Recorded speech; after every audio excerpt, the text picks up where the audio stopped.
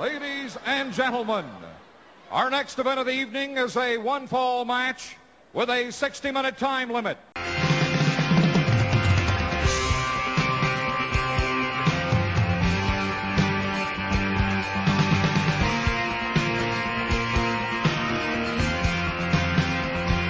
What I'd like to have right now, where the big boys play. This is where the big boys play, huh? This is where the big boys play.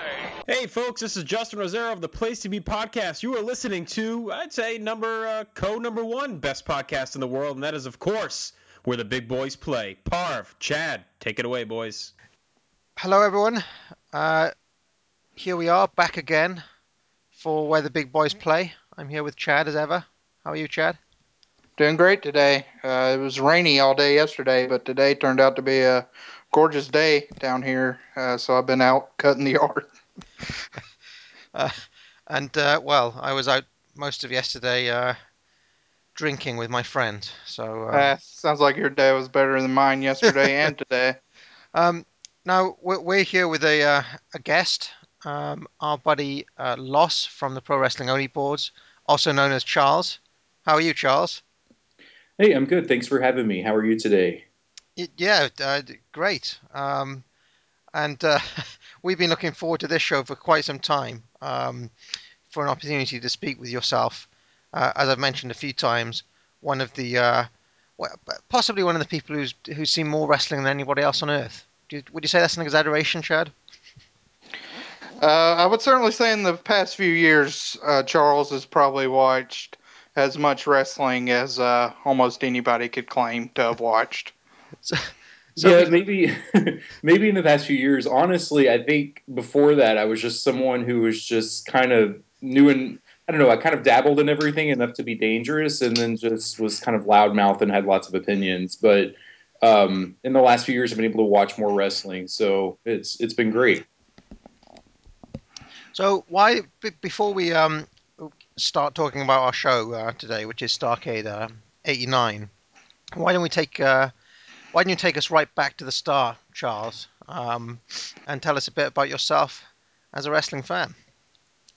Sure. Well, I think the first memory that I have is probably right around the time of maybe Starrcade 83.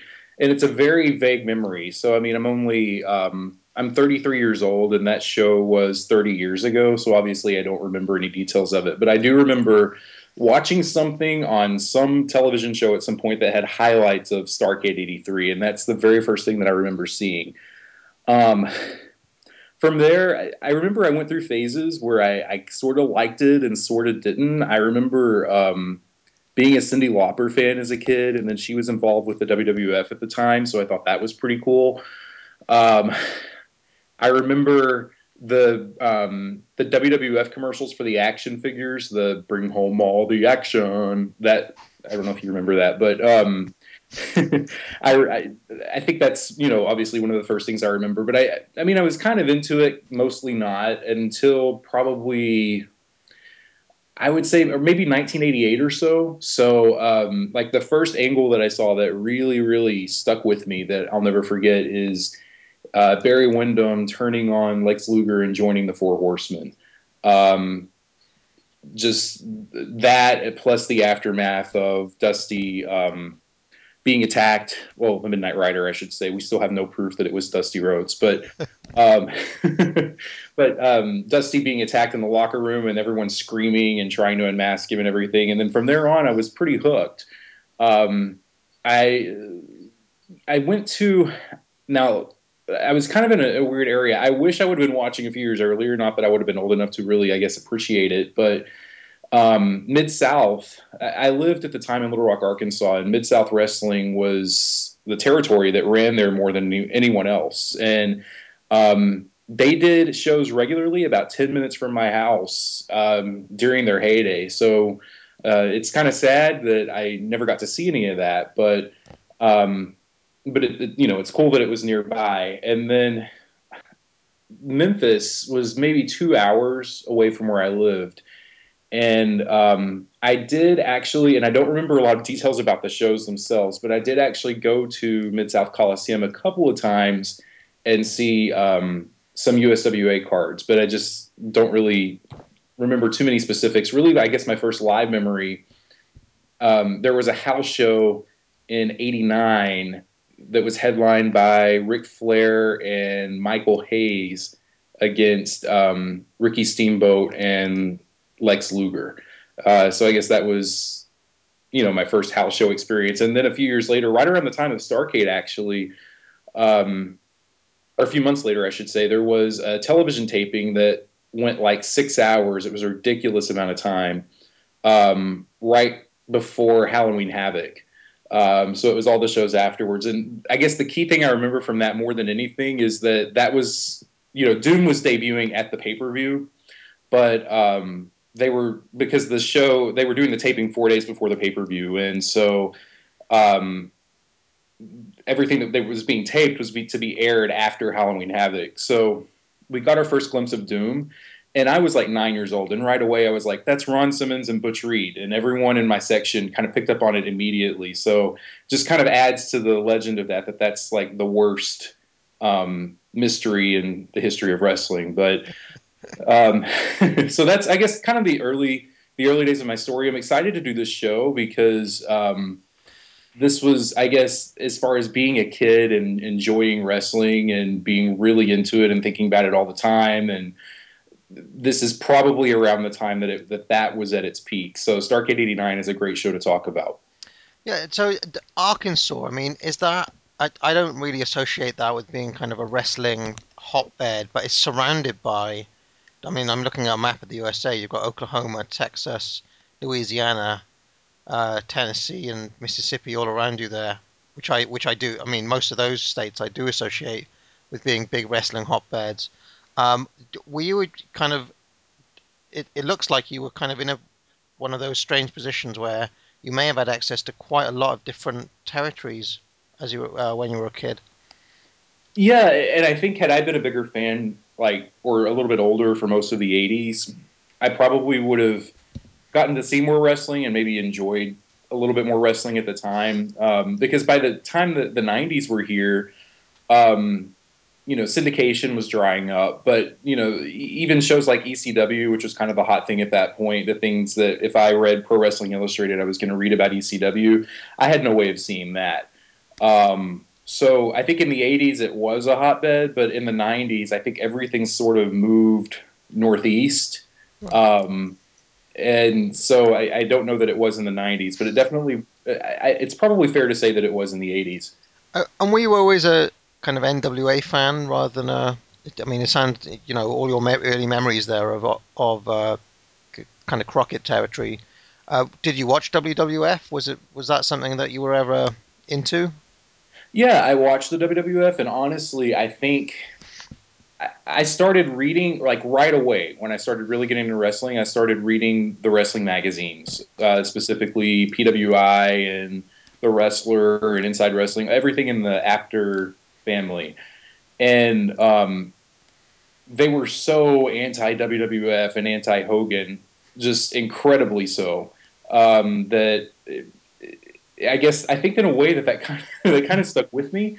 Yeah. And so I would watch the show, but I couldn't help but be influenced by that. And probably to this day, I'll be happy to admit there's probably this small part of me that we can, whenever I go on this anti WWF rant about something, we can probably tie it back to PWI.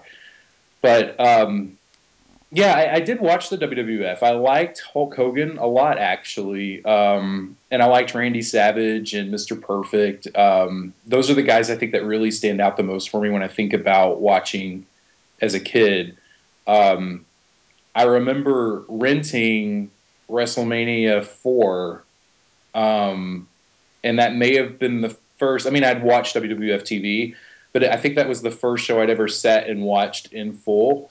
And I just remember being bored to tears by it. So, I mean, you can imagine saying, "Oh, I'm going to give the WWF a shot," and then the very first thing that you watch is WrestleMania 4. It's not exactly the best way to jump in. But over time, I remember I started watching Superstars every week. Not long after that, there was. Um, an angle, and I don't even remember specifics, with DiBiase and Jake Roberts when they were feuding. And I got really into that feud. So yeah, I did watch the WWF, and then there was this local fed called IPW, International Pro Wrestling, and they had I'm trying to think. They had a lot of wrestlers that, I mean, there was no one you'd ever heard of, but all the wrestlers were just plays on, like, their names were just puns associated with whatever was going on in pop culture at the time. So, like, the top heel was named Motley Cruz. And I'm sure that, there are others that I just don't remember, but I just remember watching that mainly because it was the lead-in for Worldwide, which, I did want to watch, and so I just watched that to kill time. Something, and I'll ask you both this too, something that I think is kind of interesting that sometimes people don't talk about. It may be a little bit different for you, Parv. I'm not sure how syndication works in the UK, but the lead-in shows for wrestling were always kind of interesting. Like, I remember around the time of Starrcade '89, actually, every Saturday night it was Roller Games, followed by American Gladiators, which had just started at that point, followed by Worldwide, and then Superstars. And then it was like 1 in the morning and I needed to go to bed. But I'm just curious for the two of you, like, were there any lead-in shows like that you remember, like, before you watched wrestling, that you just watched just to kill time? Chad, do you want to answer that? I mean, most of my memories of wrestling as a real kid, kind of before Raw and Nitro started up, were one, the Joe Pedicino big block on Saturday that would start later on in Saturday night and then would go throughout most of the night. And I don't remember what led into that, but the one I do remember is on Saturday morning, I would watch Power Hour, and Bonanza would be the lead-in for it. And I just remember kind of anxiously waiting for the theme song, and my dad was always annoying, and he'd hum the theme song, and then Power Hour would come on and I'd watch that. So that's probably the most vivid memory I can think of as like a lead-in to a wrestling TV show for me. Yeah, I mean, for us here in the UK, as you may be aware, wrestling was on Sky Television, which you have to have a pretty hefty subscription for, and not a lot of people could afford that back in the day. So most of my early watching for WF was done on VHS tapes or over friends' houses. So I don't really have any memories of lead-in shows for that. But we had, as I mentioned quite a few times on this show, we had WCW on at like 2 in the morning. And funny enough, the lead-in show for that was often American Gladiators. Oh, really? Yeah. Or it was this Australian soap set in a women's prison called Prisoner Cell Block H, an all women's prison where they called each other Sheila. So, and I was quite a fan. I was quite a fan of that. I was possibly as into that as I was into wrestling. So that was a nice little block of TV for me at that point. But yeah, I did also used to sit through American Gladiators when it was on as well. But we also had the British version of Gladiators here as well. You guys have probably never seen or heard of that, right? But there's like I always remember the referee on that was Scottish, and he would used to. I can't really do a good accent, but he'd always say "Gladiators ready." Was that a thing that they used to do on American Gladiators? I can't remember. Yeah, yeah. It is Gladiators, ready? Yeah, I remember. So yeah, I think there was like an international gladiator because on this show they had one gladiator who was a little bit older than all the other gladiators, and his name was Wolf. He was kind of a heel, like he kind of like played up to the crowd and got boos and things. Um, and yeah, it was quite interesting. The old Gladiator show. Um, why don't you take us through the 90s, Charles? Did you have any periods where you stopped watching, or were you a fan all the way through? I was a fan all the way through. I think, just like anyone who's 13 years old, when you kind of hate life and yourself, I probably went through a period where I liked it less than I did before that or after that. But that was pretty short lived. I mean, by 95 or so. I mean, I keep mentioning wrestling magazines, but really, truly, wrestling magazines were such a big part of me being a fan. Yeah. And so, by 95, I was subscribing again to everything that I was reading before. And then I think probably from 93 and 94, those were the years I still knew what was going on. I still paid attention to it, but those were the years where I was the least excited about watching. But I mean, it wasn't that I was completely removed from it. I don't think there's ever been a point where I've been completely removed from it. But in 95, I got really, really into it again. And I'm not even sure why, because both promotions were pretty terrible at that point in time. I think it was just, I don't know, maybe that I missed it and wanted to enjoy it again. I remember Halloween Havoc 94, which was Flair Hogan in the cage with Flair retiring. I remember being so mad about that show because I felt like, and it wasn't even anger toward Hogan, but it was anger because I felt like you had alternatives. You had the WWF, which was the Hulk Hogan promotion, and you had WCW and the NWA, which was the Ric Flair promotion. And I felt like when Hogan jumped, he just engulfed all of it. Like, even though he wasn't in the WWF anymore, it was still a Hogan-like promotion. And now he was in WCW, and WCW was a very, 80s WWF promotion at that point in time. So, I don't know, Ric Flair leaving just really, I guess, just frustrated me so much because and I don't even know at that point if Ric Flair was my favorite. He might have been. I don't want to say he wasn't, but that wasn't why I was angry. It was more that it just seemed like it seemed like all the things that were unique and that were good about WCW were kind of falling by the wayside, so that it could just become another version of the WWF. So I mean that ended up paying off. I mean, so what do I know? But I remember just during that time just not liking that at all. Right, yeah, well, when we get up to it, you'll see that I also have quite strong views about that period. I mean, it's not so much Hogan; it's when you get, Jim Duggan turning up and becoming the U.S. champ and things like that. Right, Which right.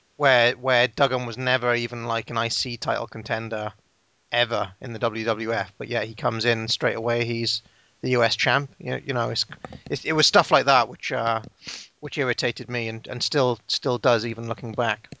Um, I think if you sign Hulk Hogan to a promotion, you have to build around him. Otherwise, why even sign him? I mean, because he's Hulk Hogan. I mean, he needs to be the center of everything happening in the promotion. So Hogan being the top star, that never bugged me. I always felt like that was how it should be, and even far and away the top star. Because I mean, Hogan deserves that.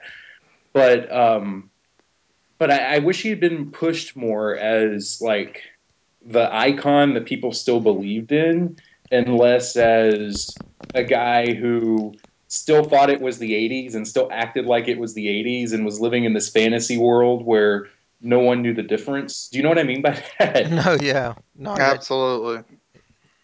yes. So you essentially stayed on all the way through the Monday Night Wars, when I think most people would agree it was a good time to be a wrestling fan. Um, Yeah. w- Yeah, it w- was a great time. Great time to be a wrestling fan. I switched back and forth constantly. I went through different periods. Like sometimes I would like Nitro more and sometimes I would like Raw more. I actually remember in 97, 98 when you had like your Shawn Michaels and your Steve Austin. Like to me, in looking back, I don't know why I thought this because it was nothing like that. But it felt more like the old like Crockett type stuff that had kind of fallen by the wayside. Like it was a completely different type of presentation, but like it felt like people having conflicts that happened to be wrestlers instead of characters in these convoluted situations. And I think that's why I liked Raw so much during that time. yeah, I mean, well, my memories of being a fan around that time was that you kind of you watched Raw for your exciting angles and things, and you kind of watched. I mean, you kind of watched Nitro to see all your old favorites. Like you saw Hogan. If you wanted to see Hogan and Savage and see what they were up to, you could flick over to Nitro, and there they'd be 9 times out of 10. Yeah. Um, uh, when was the uh, first time that you really saw any Japanese wrestling or anything that wasn't your kind of standard main two American promotions? Kind of a weird story. I would think it was. I was in college, so I guess it was around the late '90s. So around 98, 99, somewhere in there. Um, I picked up one tape. I had enough money to buy one tape, and there was a guy online whose name I won't say right now, but who had bootlegs of things, and he had a tape that had a Ric Flair and I'm trying to think. Yeah, Ric Flair and Michael Hayes against Ricky Steamboat and Lex Luger match on it. And I thought, well, I'm going to pick that up because that might be the show that I saw live, not having any idea of how taping and airing worked at all. So, like, just because I never thought about it. So, I remember that. And then when I picked up that tape, like, that was part of a compilation.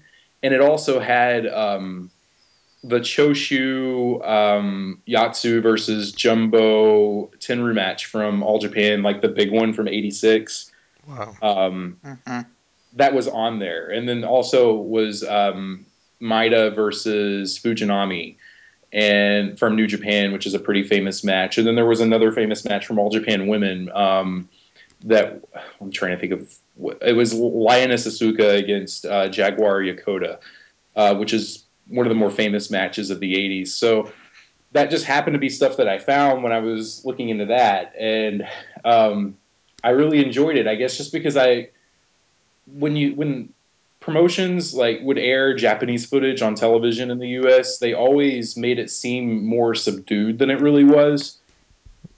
And so when I saw like the Choshu tag where they're just really going all out and it's this all action match and the crowd is crazy and they're brawling all over the place, it wasn't at all what I expected it to be. And so, I mean, that was the first thing that I saw. And then I guess, I don't know. I think after that, I just kind of picked up things here and there. I remember seeing the '95 J Cup because I was a fan of Chris Benoit and Chris Jericho at the time, and I wanted to see their match in Japan. So I picked up the '95 J Cup, and I watched that not long after that. But those are pretty much the only shows I specifically remember. I may have picked up other things here and there, and either never watched them or just they didn't really make an impression on me. But that's the first memory I have of watching anything from Japan. And I mean, I've often talked about the concept of exoticism, Charles. Now that Choshu tag that you mentioned is probably one of the best tag matches of all time. Now, if that's like your first exposure to Japanese wrestling, did you ever get a kind of perception forming in your head that Japanese wrestling is just, kind of had a mystique around it? Kind of, you thought it was maybe all Japanese wrestling was as good as that? I don't know that I ever had that perception. I think my perception, my takeaway from that was that U.S. wrestling and Japanese wrestling are a lot more alike than people think. Right. Because, and I mean that they weren't doing this entirely different style. I mean, they were doing suplexes and clotheslines and pile drivers and things that you see in American wrestling. It was just maybe the pacing was a little bit different and things that made the crowd pop were a little bit different. But yeah, I don't know that I ever saw like Japanese wrestling as inherently superior to American wrestling. I think I just saw it. If anything, I walked away from it saying, "Okay, this is just really good wrestling," and it just happened to take place in Japan. Right. I mean, yeah. I mean, the only reason I mention that is because I mean I can remember being a fan late '90s, early 2000, and there was this kind of like there were some people, especially online, who they did have this idea that Japanese wrestling was basically inherently superior, and that all of the best matches that you could think of were all Japanese matches. But yeah, and I also think maybe that the crowd thing is a bit of a myth as well. The Japanese crowds can pop, right? But they're not always sitting on their hands. Right, right. It's just I think what makes them pop is something different. I don't know that in the U.S. people pop as much for stiffness. I don't know that stiffness even matters as much in the American style as it does in the Japanese style, which has actually been, when I've watched things from various places, it actually makes American wrestling sometimes seem a little bit behind the curve just because it seems like they're just not hitting each other very hard. Um, Especially after you've just watched this match where, they're laying in their shots. So that's really, I think, more than anything, that's been the biggest difference for me. But then you see, an American match where, they're actually throwing in their shots. I guess also another thing, and I don't know if I'm alone in this, but I've always thought like there aren't as many transitional moves in Japanese matches. So there aren't as many leapfrogs and reversals and, like you don't get as much of, like in the US, you can get a pop for moving out of the way for a high spot, but in Japan, you don't really get a pop for that. And that's not something that happens as often. So I think in Japan, like the style is more about the high impact moves, and in the US, it's more about, I guess, the resilience and the selling. Yeah, well, I mean, but I've only really watched the All Japan, the '80s All Japan, so I've still yet to see all of the much talked about '90s All Japan stuff, and I've still yet to really watch, other than a few key matches. I've still got to watch all of the New Japan stuff as well. But certainly from watching '80s All Japan, my perception was always that the matches were structured slightly differently from your. They'd usually the transitions were a little bit. It'd usually be moving from mat work in the early going to throws to strikes, which is something that I don't think happens so much in American wrestling, where there's a definite period where it's mat work, and it's a definite period where it's strikes, or a definite period where they're doing suplexes now. Do you know what I mean by that? Have I just made that up, or? No, I think you're definitely onto something. I've kind of observed the same things myself. I think for me, and this has been interesting, just watching a lot of the '90s stuff. Um, I did to me like if when I watch 1990, and I'll ask Chad if he agrees with this in a second. I don't really see a huge gap between the match quality in Japan and the match quality in the U.S. I mean, there are peaks and valleys in both, but I think the best matches in the U.S. are as good as the best matches in Japan. Watching 1991 right now, I feel the same way. When I watched 1992, I felt the same way. But to me, in '93, that's when the Gulf happened, when there was a huge difference in the match quality. And I think that was because, I mean, wrestling was kind of in a dark age at that point in the U.S.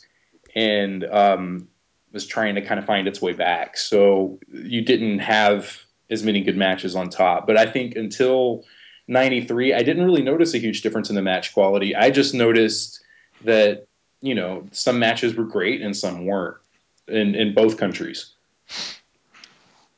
Chad? Yeah, I would agree with that. In '90, especially, I thought that a match that we'll get to very soon, but Lex Luger versus Ric Flair from Wrestle War was, I thought one of the best matches of the year. I thought a lot of the tag matches that happened in the U.S. that year were some of the best matches that took place worldwide that year. And there was definitely a big difference when I did the 1994 yearbook between the U.S. Even in '94, I think with the U.S. you had some of the best matches probably in U.S. wrestling history, as far as something like Brett versus Owen. But that was kind of like I guess, a aberration compared to what you were usually seeing and going towards Japan. Yeah, reading your comments in those 1990 threads, Chad, I get the impression though that certainly in the early part of the year that you think that there's a drop, like All Japan had a kind of marquee year in 1989. A phenomenal year, just like NWA did in many ways. But my impression from your comments is that you see things dropping off a little bit for a period there in 1990. Is that right? Yeah, I would say, I mean, in 1990, really, with All Japan, I didn't feel like the promotion really breathed until Masawa took off the tiger mask. And it's almost like a flip of the switch. It's kind of one of the most amazing things just going through that yearbook and watching that, because in the onset of 1990, you still have, I mean, the tag team final match from the Real World Tag League from 1989. That was a great match that, I thought was, I think I ranked it like fifth or sixth in the 1980s for All Japan, almost close to a 5-star match in my mind. And it was just so, everything just felt kind of bizarre and a little off in the first part of 1990. Yeah. But once Masawa kind of comes into his own and gets elevated and thrusted into the feud with Jumbo, there's just a lot of hate, and the whole promotion kind of feels revitalized. Absolutely. Yeah, I agree with that completely. So just before we move on here, Charles, I have to ask you, what we mentioned the pro wrestling only boards probably every episode here, and I post on it most days. So it'd be remiss of me not to ask you, how did you get that started? What's the story of PWO? Wow, it's a great question. I haven't even thought about that in so long. Let's see. I'm trying to figure out where to start. There was a board that I posted at years ago, like 10 years or more ago, that I'm not even sure if it's still around, the smartmarks.com, which was a spinoff of, I'm trying to explain the family tree of all this. It was a spinoff of Scott Keith's site, which was the smarks.com. Okay, I need to start back from the beginning. Okay, so let me take you back to like 2000. Scott Keith had a site at the time called Ransylvania, and he had, I think he had a message board on. I don't even remember what interface it was, but he had a message board, and I started posting there. I think that was like 2001. Actually, it was, because I remember it was right around the time of the WCW sale, and that was the first time I'd really posted online at all.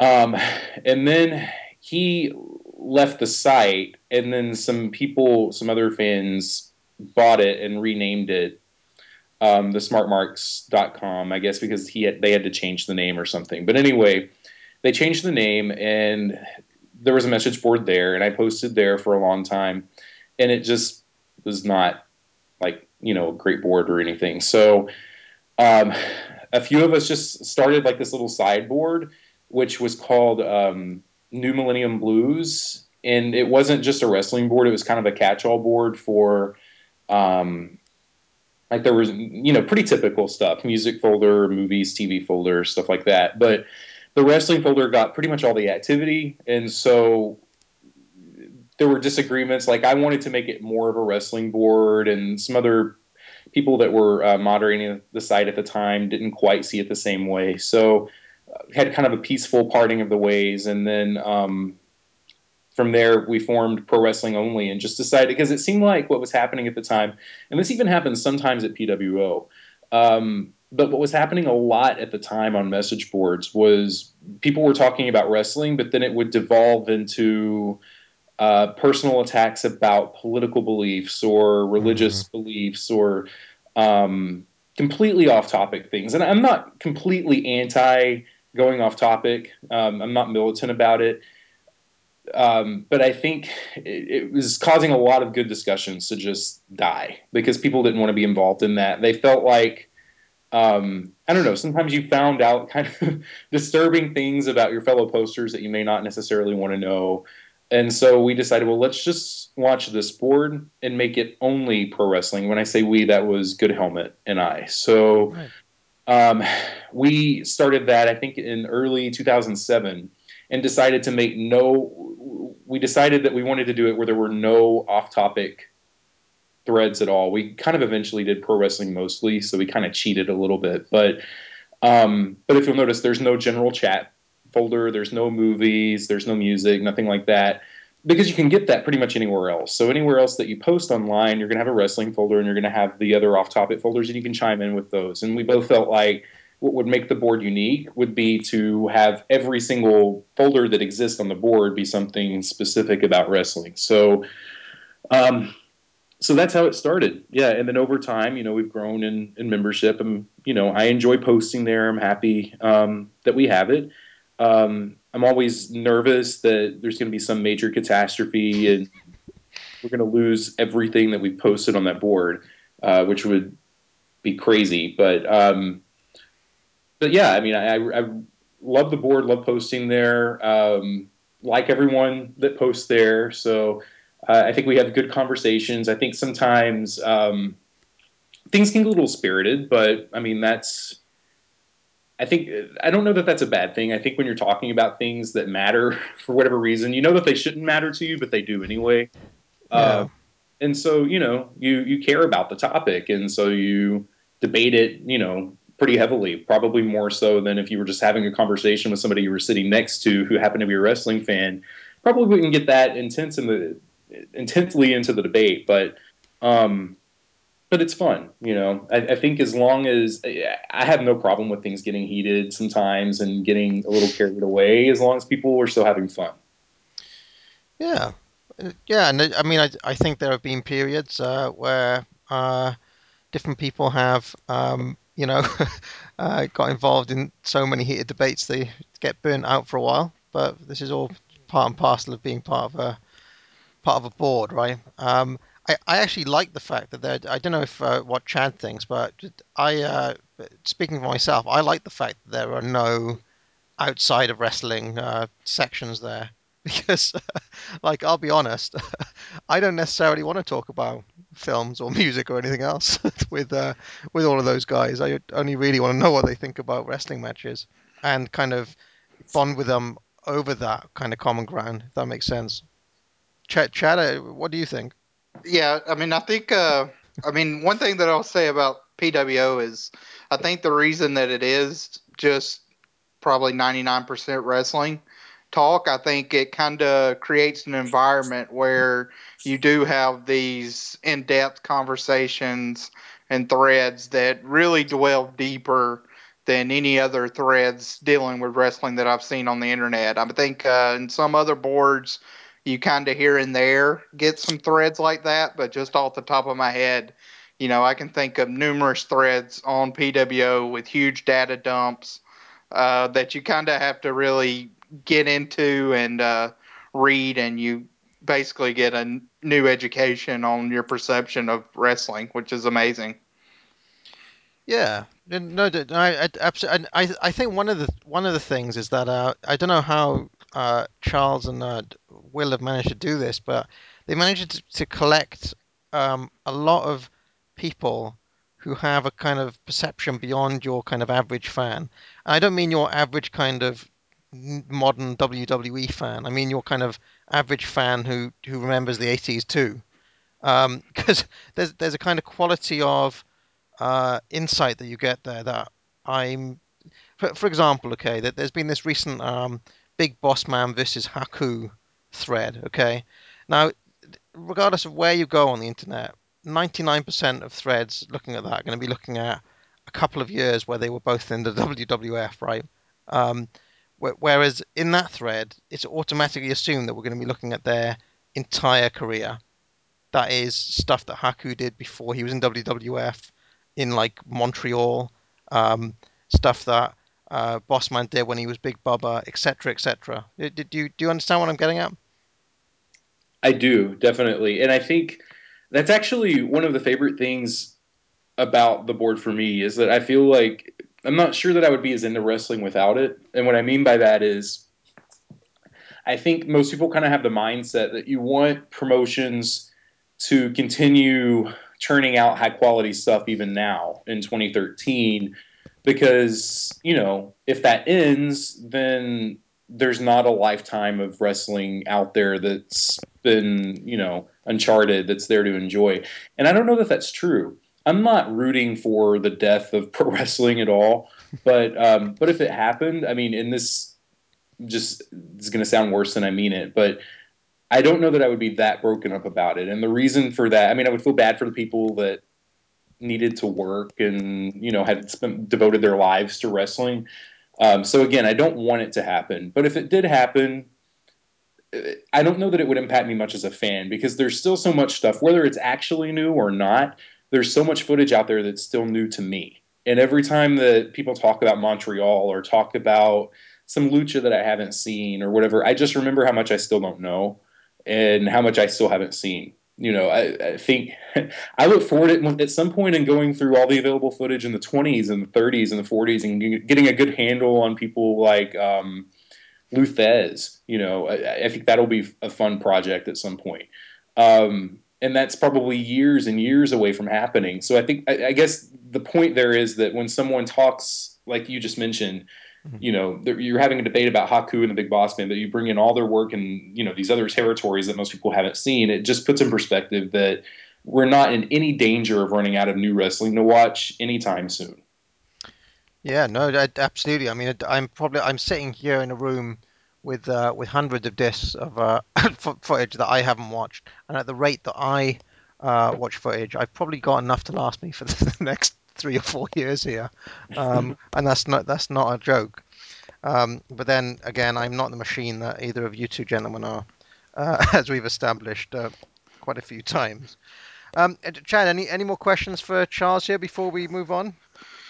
Uh, no, not really. I'm sure. I mean, I know for me personally, one thing that's really in the past couple of years has revitalized my interest in wrestling has been the yearbook projects that him and Will have collaborated together on. But the good thing is that fairly soon, Charles and Will should be starting up PWO Radio. And they've already agreed to do some yearbook shows, so I'm sure we'll get a lot of origin stories on that. And Charles was also just talking about kind of the board going away and what a catastrophe that would be. And I've kind of just discovered I've had my own little catastrophe because I cannot find my 1994 yearbook document where I rank every single match. So I've had a little freak out over here. Are you able to just get that from the board itself? It's still there, right? I do the thread where I rank my top 100, but then I usually as I watch the yearbook, I'll rank each match one through however many was on that Mm-hmm. in just a little Word document, and I've somehow misplaced that. So not too Oh, happy about that. oh, wow, wow! I hope you find it because in a weird way, I think it would actually be awesome if someone like mentioned how great a match was, and you could say there were 374 matches that were better in that in 1994. Here they are, bam. Well, Um, yeah, that's one thing that I really like because even a match, I mean, I don't know, like I'm looking at my 1990 yearbook list now, and so Shawn Michaels versus Ted DiBiase, I think most people would think that would be a pretty good match, and it was okay from 1990, but I have that ranked 196. So I mean, there was in my mind there was 195 matches better than that just in yeah, 1990. So it's kind of amazing. And that is a pretty good match from my yeah. from my memory, anyway. Yeah, I think, and it's probably about the same for 94. I think 94 probably had better match quality than 90, and I think Chad agrees with that. But still, I think it's probably about average for wrestling to have at least 200 matches a year that hit 3 stars or better. Just at least from my perspective. So, I mean, there is a lot of good wrestling that takes place every year, even in years that are worse than others. Yeah, no, I absolutely. I mean, to be honest, for night, I'm interested to see what NWA's average 3-star plus rating would be for the year of 1989, because I mean, I feel like I've seen a lot of good matches just on the pay-per-views and clashes.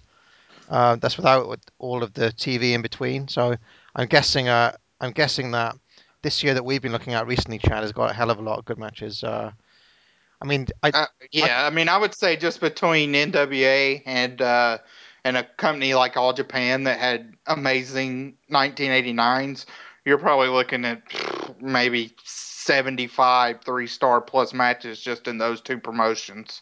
yeah, I know. Well, WF didn't have a terrible year in 1989 either. Right. Yeah, and Chad, something else to consider for 1989 is I haven't really gotten into the lucha much, but there are a lot of El Dandy singles matches from '89 too. So think about that. Yeah, that can only be a good thing. Yeah. I don't want to go off on too much of a tangent, but what were USWA up to in 1989? Because the 1990 stuff I've seen from them has been quite good too. They that was Eric Embry versus Skandor Akbar. So that was kind of the central feud of the year. Right. Uh, One of my all-time favorite angles happened in the USWA in '89 when Eric Embry came out into this interview that he used to be proud to be in World Class Championship Wrestling, and he used to come out and wear his World Class T-shirt with pride, but that the promotion had become a joke. So they were kind of playing it off like Akbar had like the entire World Class board of directors in his pocket, and like it was just the shadow of his former self. And so they did this show where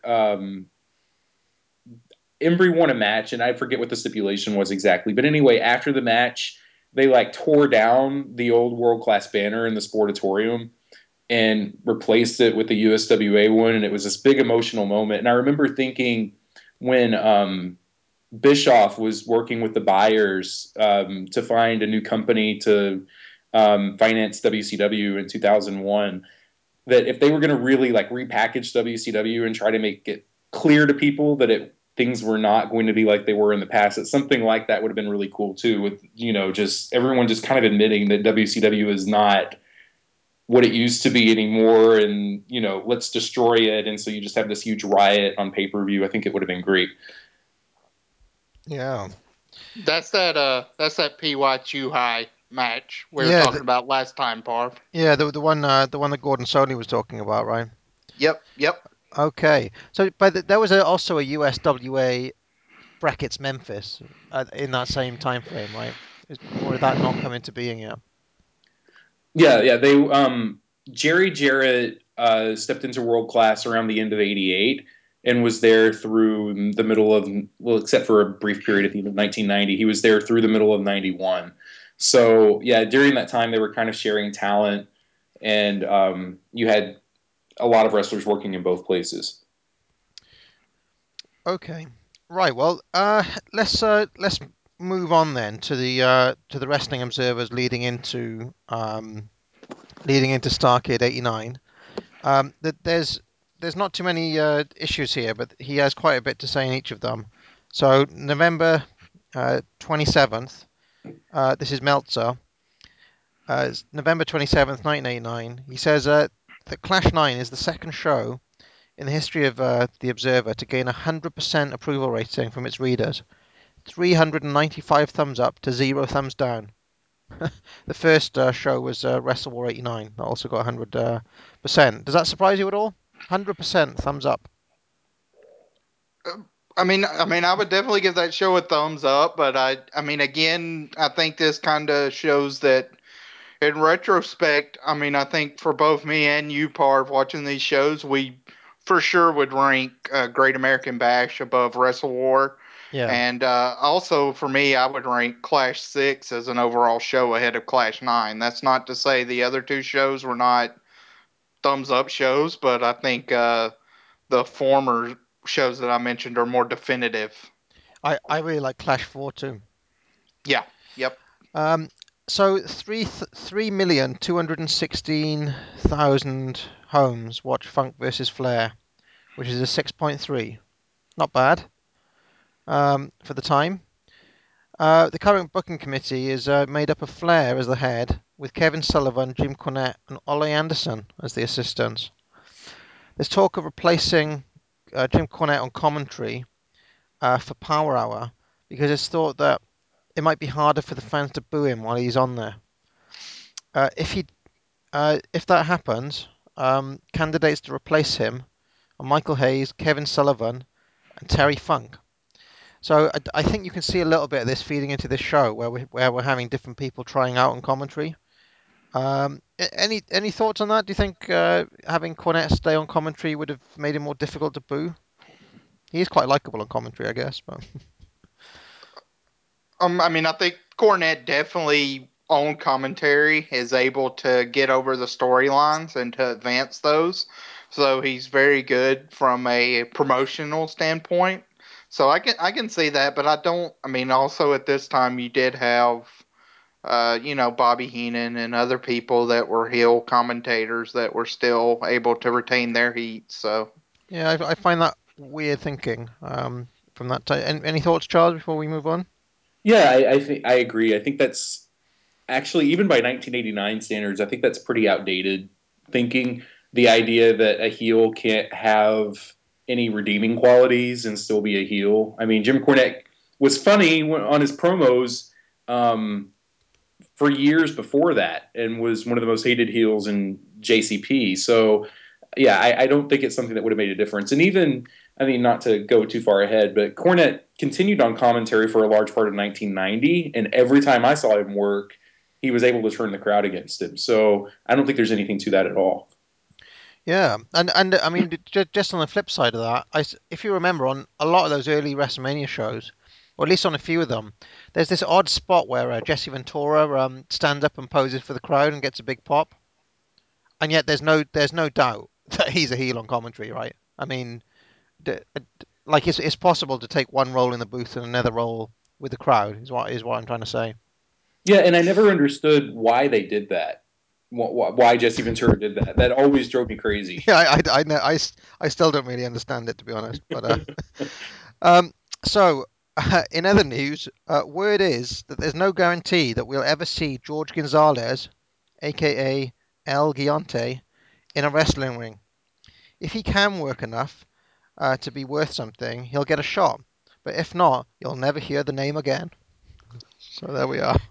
well, we definitely hear the name again. But as you progress through the 1990 yearbook, Parv, you'll see that they really you could tell that they knew this guy was just going to be terrible from an in-ring standpoint because they really milked him actually becoming a competitor really as long as they possibly could. A lot of enforcer roles are in his future on some of these shows. Well, believe it or not, at this point, the WWF were interested in. There was talk that he might be going to WF. Um, I kind of have a perverse desire to see El Gigante versus Zeus from around this time frame. Oh boy. did that didn't actually happen though, did it? That's just No, like no. I a think the dream match world would have exploded. Yeah, Yeah. I don't think. No. or a nightmare match, whichever way you want to put it. Yeah. So I think I think it's interesting that wrestling purist and Jim Ross was the guy who was pushing the most for El Gigante because I think his train of thought at the time, if I remember properly, was that we can get a lot out of him for a very short run, and by the time people figure out that he's horrible, he'll be gone. what was he thinking? Like a one show run? I don't know Because if I it was mean, a you only yeah, need to I see him know. for Like one maybe minute he to could have figure like that a out. really great 30-second run. I don't know. But Yeah, no, I mean he is without. I mean, we haven't got to him yet, Chab. He's got to be like one of the worst wrestlers ever, right? I mean, in terms of not being Oh, able to. yeah. I mean, he's certainly in the conversation. I mean, as we go through our shows, we're probably going to invent our own drinking game of how many times he sneaks up on Ole Anderson, because that drove me nuts. That Ole apparently never realized he was going to be there, even though they promoted him. But yeah, he's just terrible. This only just occurred to me, Chab, but he's going to destroy the Billy Graham Award when he's. Well, I mean, it's tough because again, he's only there for such a short period of time. I mean, his segments are. I mean, in some of his shows that I can think of right offhand, it's literally him awkwardly chasing Ole Anderson to the back. So, I mean, that 20 seconds is brutal, but it is 20 seconds in a 3 hour show. So, I don't know. It may look better than you would think on the surface. So December the 11th, Sid Vicious has broken ribs and a punctured lung, probably after Scott Steiner did what Meltzer calls a blockbuster suplex. What move is that then? The blockbuster suplex. I don't, not I don't know familiar. what that would be. Yeah, I don't know. I'm Um, horrible with move names. I have no idea. Yeah, and well, more on Sid's injury in a second. But there's a lot of controversy in this particular issue of the Observer about a New York Times article, which was about the NWA, entitled "This Isn't Real," which is a big expose of wrestling at this point, looking at stuff like blade jobs. But apparently they got blade jobs wrong in this, saying that the wrestlers actually cut their opponents with razor blades. So the journalist didn't get the full scoop here. But Meltzer criticizes the journalism by saying that the story is disjointed. Many NWA officials and wrestlers were furious about this kayfabe breaking article. And Meltzer says that almost nobody believes wrestling is a pure sport today, and if they do, they sure aren't reading the business section of the New York Times. So there we are. And then this wasn't so much a story, but an observation by me. I noticed that the Iron Sheik is still working house matches for the NWA at this time. He beat Alex Porto on November the 30th in Meridian in a match that Meltzer gave a dud. So he's still on the roster there, still working squash matches, which surprised me a little bit. Yeah, that is surprising. Because it was a long time since we've seen him. Like, I think it was Clash 6. yeah. That Yeah. match versus Sting, right? Sting, what was that, Bash 89? That was Wrestle War. Wrestle War, right. Okay, Yep, that's Wrestle War. probably the last time we've seen him.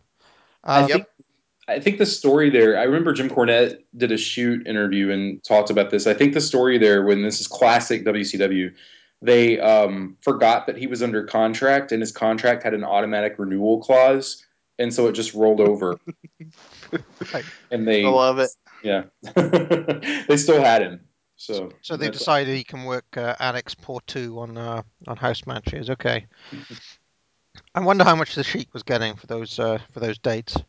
I still, I mean, I've talked about this before. I still can't believe he had another kind of semi-main event run in him for Vince. Like in considering what he was doing here in 1989. What was it? 1991? Yeah, 91 he comes in as Colonel Mustafa. So Yeah, that's still puzzling to me.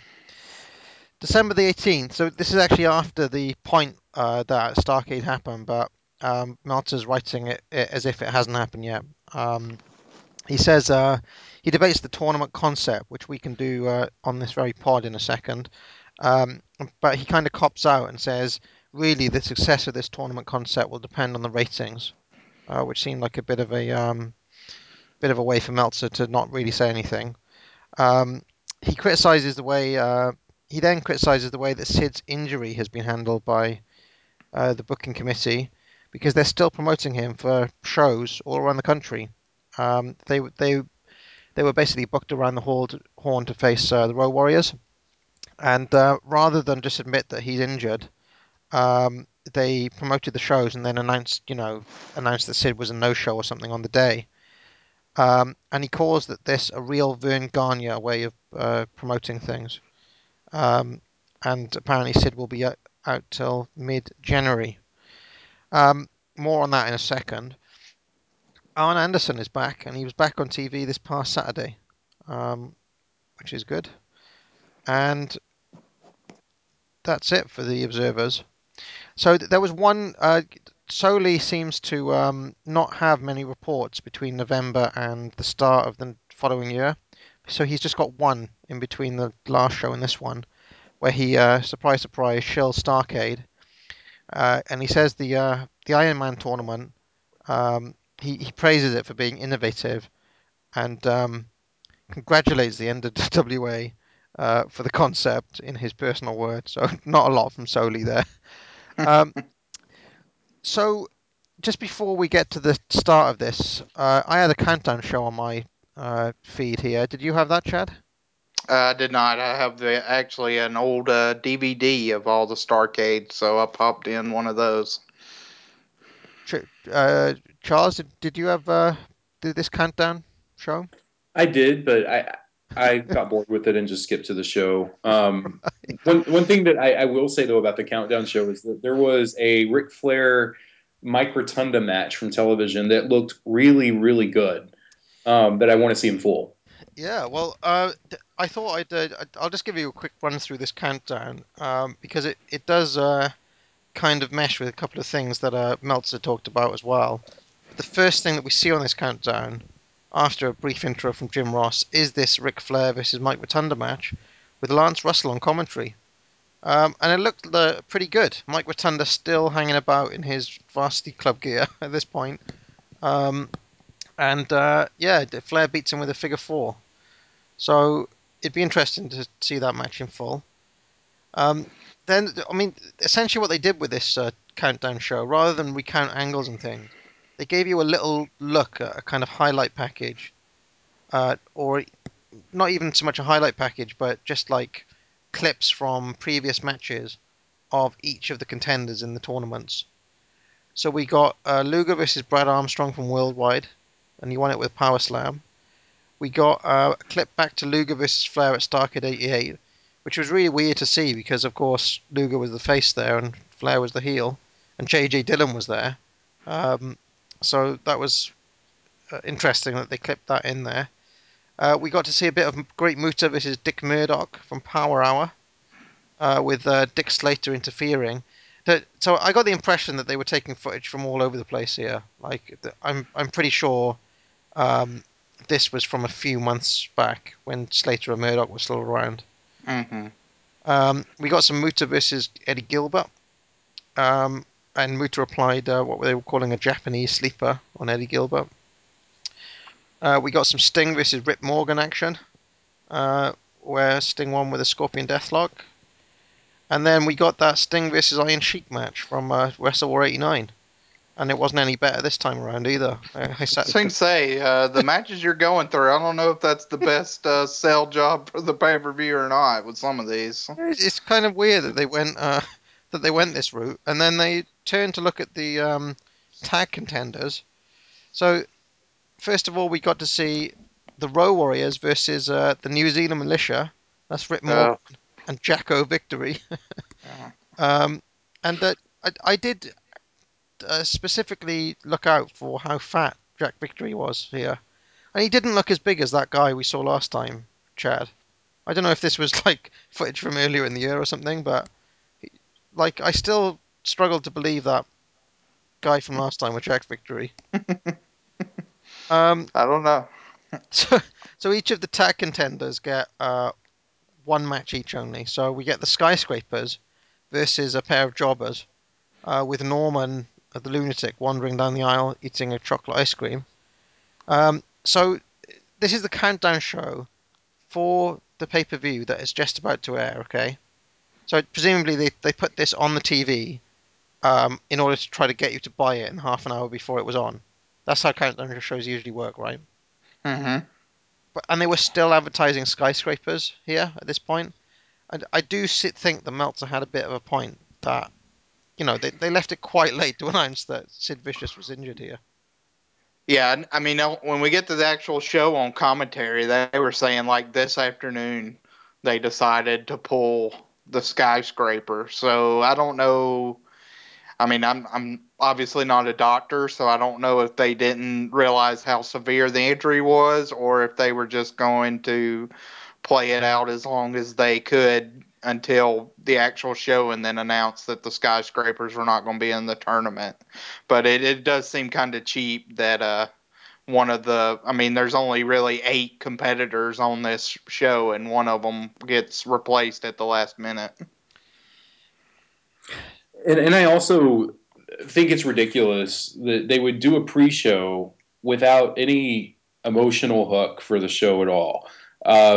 I mean, Starcade was already kind of a risk the way that they were booking the show because it really is something that's going to cater more to a hardcore audience than it is to a casual audience. I mean, you could say that about a lot of things in the NWA in '89, but I think it really, really applies to Starcade more than any other show. And then it's like the pre-show just emphasizes that even more because they didn't like. Did they even replay the angle from Clash 9? No, not a single angle was on this was on this countdown, and Jim Ross didn't mention the angles either. He just said, "Yeah, and here's another great team for the Iron Man tournament, the Steiners." it's just weird because they actually shot, to me, at the end of the Clash, like the angle with Luger destroying the trophies and all that, like, was really well done. And so why wouldn't they play that up and hype it and make it, now, for the first time in a year, Ric Flair and Lex Luger are going to face each other, and Ric Flair, you know, Luger's wanted this match for a year, and now Ric Flair has a reason to want this match too. It just seems weird that they wouldn't play it up that much.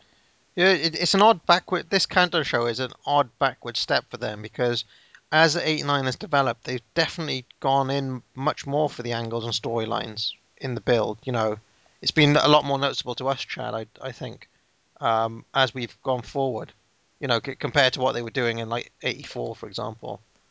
Yeah. Yeah. Anyway, we got to see a bit of Steiners versus a pair of jobbers, and Doom versus a pair of jobbers. Um, the jobbers that Doom faced, I think, were called Rhubarb Jones and George South, who's quite well known.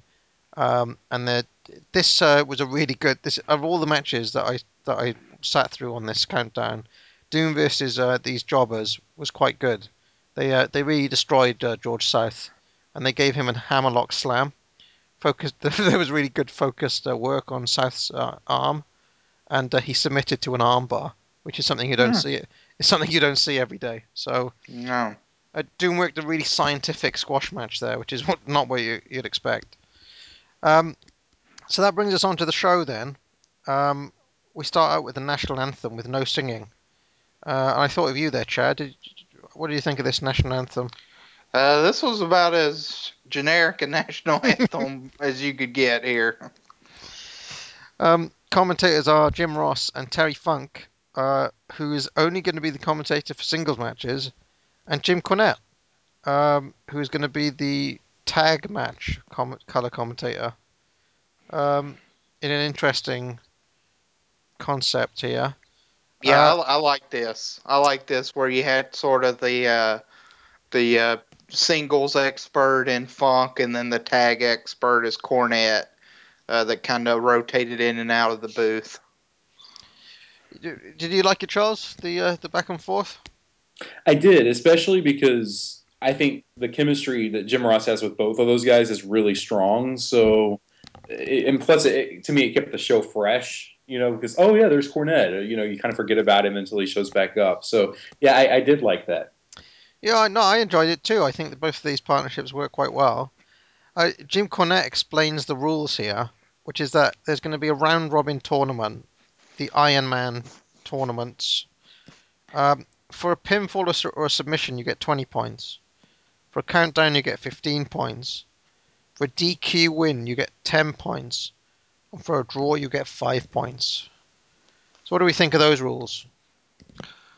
I mean, I think this is something that Charles alluded to earlier about them really kind of catering to hardcore fans because, me now being a veteran of watching many G1 climaxes and tournaments throughout wrestling history, this is a pretty basic tournament structure to me, and was easy for me to follow and realize who had how many points as we went along here. But I can also understand that if I was 7 or 8 years old, not having a clue like what was happening or who was actually winning. So I do think in that regard you kind of handcuff some people that were not able to pay as close attention to it. Well, what do you think about a countout being worth more than a DQ win? I mean, I kind of like that though, because at least, well, and that's probably one of the few things they did right here. Because as we'll see here, I mean, to me, if you get a DQ win, you don't, I mean, you didn't actually do anything. Right. So I can understand the count out finish that we do see on the show. I actually thought was pretty clever, and resulted in somebody actually taking some initiative to win the match. So I had no problem with that structure. To Yeah. me, here's the biggest difference between this promotion and the WWF. If Vince, I don't know if he did this for WrestleMania 4, but I think by this time, if he was doing a one night tournament, he would have done a tie-in with another business of some kind where maybe you go to 7-Eleven and buy a soda and you get a tear-off card that helps you keep track of the points in the tournament or something like that. Or you know what I mean? Like they could have marketed that a little bit more, or maybe you go buy. I don't even think they had wrestling wrap up was by mail order only, which is something else really stupid. Why not put a magazine on the newsstands? But I mean, they could have done something even where go buy the latest issue of this magazine and there's a free tear out included where you can track how many points each wrestler has all night. Just because I think that some kids, like myself at the time, who was really into the magazines and stuff, like would have definitely done that. And to me, if they're going to go, like all sporting event with it, why not go all the way with it? No, yeah, I think you're definitely right there. Yeah, I mean, I remember it's not wrestling, but I remember having like the newspaper cutout for the World Cup, and you keep track of every single result, which you can do as a 10-year-old or something. It's not so complicated that you can't follow along. So um, yeah, I, I did think that if you were a real sneaky heel, you could kind of game this tournament to your advantage. I mean, I can see why the DQ is worth less than the pinfall or the submission. But let's say you can get a cheap pinfall in the first match. You could get your manager or valet or something to just come and knock you out, couldn't you? Get two cheap DQ wins. Is that not? Would that be, would that be out of the question? I I don't mean know. that's certainly possible, but I guess out of sight, out of mind for this tournament. Thankfully, Well, all you need is 40 points, right? just to get the win. One pin, two DQ wins would have that'd have been your shortest route to victory there. yeah. So Gary Michael Capezza introduces the tag teams. So it's Doom who come out with Woman and Nitro. The Woe Warriors with our favourite Paul Ellering sporting a new kind of look tonight with a kind of bigger beard than usual. The Steiners and Yeah, not Paul Ellering was not looking very precious. His nickname here. yeah, he's got kind of got a new look, hasn't he? And Yeah. then the Wild Samoans with the big Kahuna. So not the skyscrapers. Um, and the Wild Samoans weren't the Samoan SWAT team. They were Fatu and the Samoan Savage, who I thought was sacked, but clearly he's been rehired here. What do you think about the Wild Samoans as a replacement for the like if you had bought a ticket for this event and you were expecting to see the skyscrapers in this tournament, how would you have felt about the Wild Samoans being the replacements?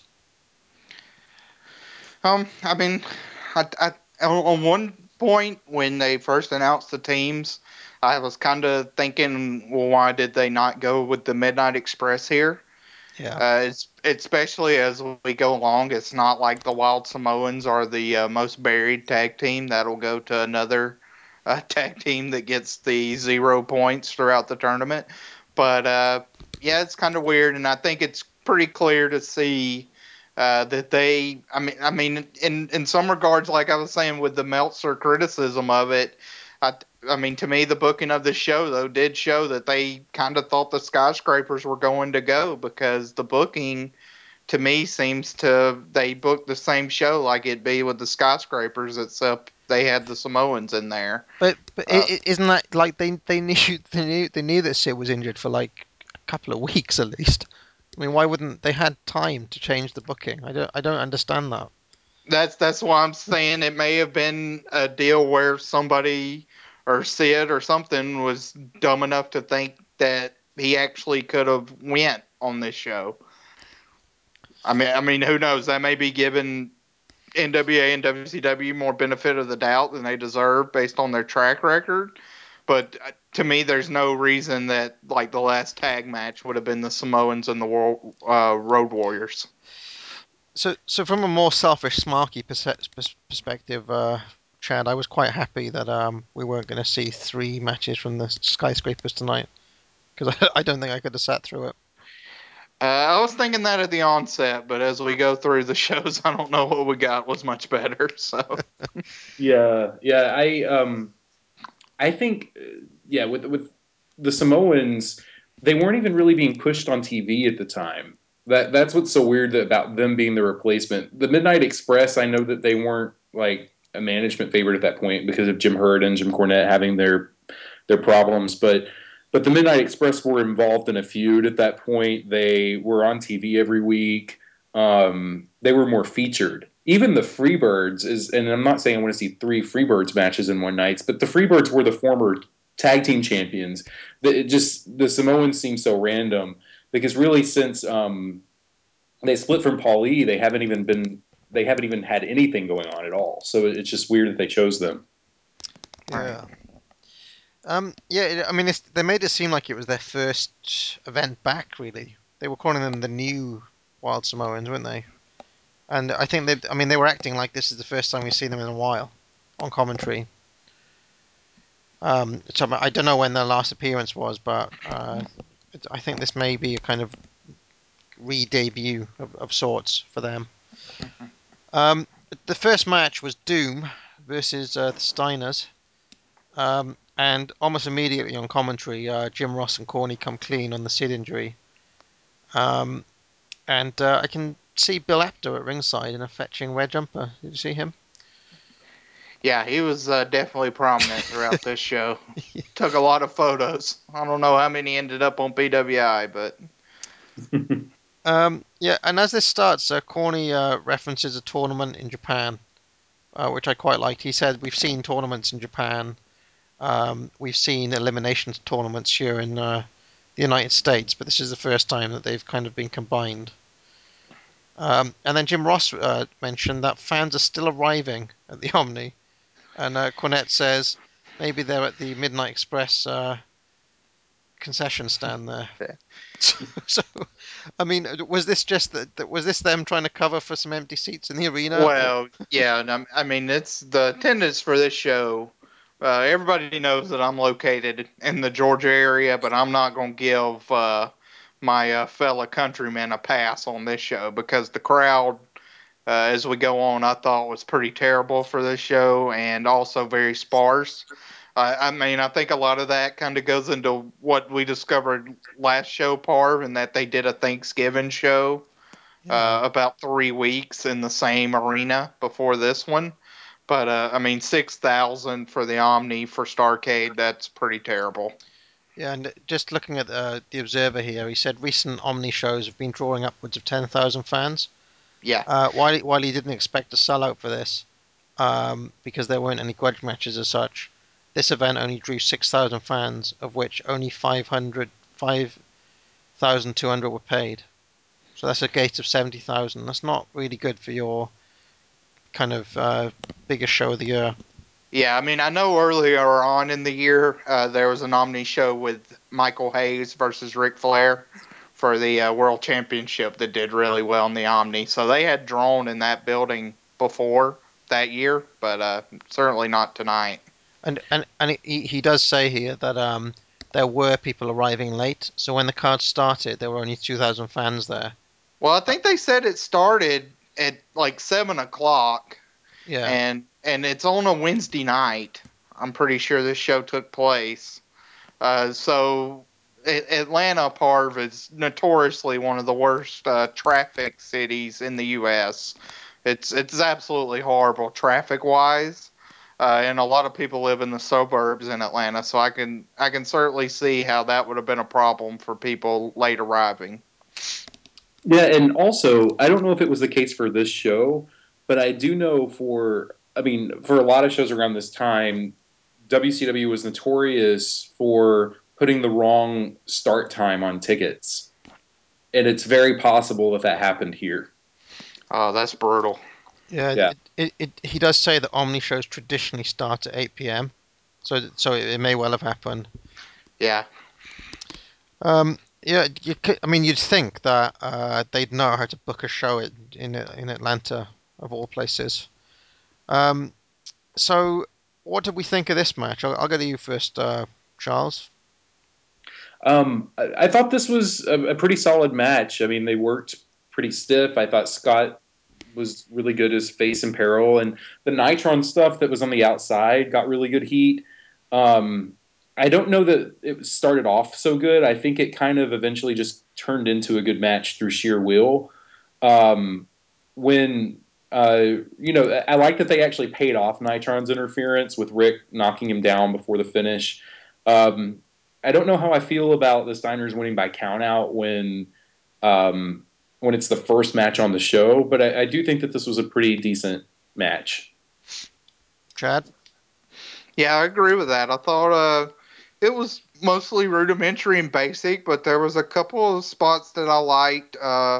With the I liked the kind of hope spot they did where one of Doom was trying to suplex Scott back into the ring, and he grabbed the top rope and pinned him. And then, like Charles mentioned, the Nitron spot was really big and got one of the few big pops from the crowd tonight. And I kind of did like the count out finish a little bit because it actually showed some pretty good resourcefulness for Rick. And as anybody that listens to the show knows, I'm not a big fan of Rick or dumb baby faces in general.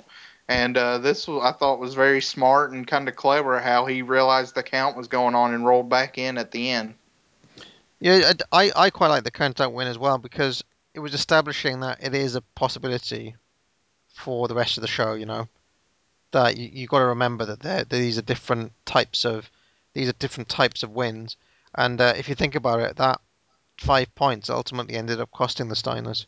The fact that they won it by count-out and not by pinfall, it became significant by the end. Incidentally, um, I thought that Doom did quite an effective job of working heel in this match.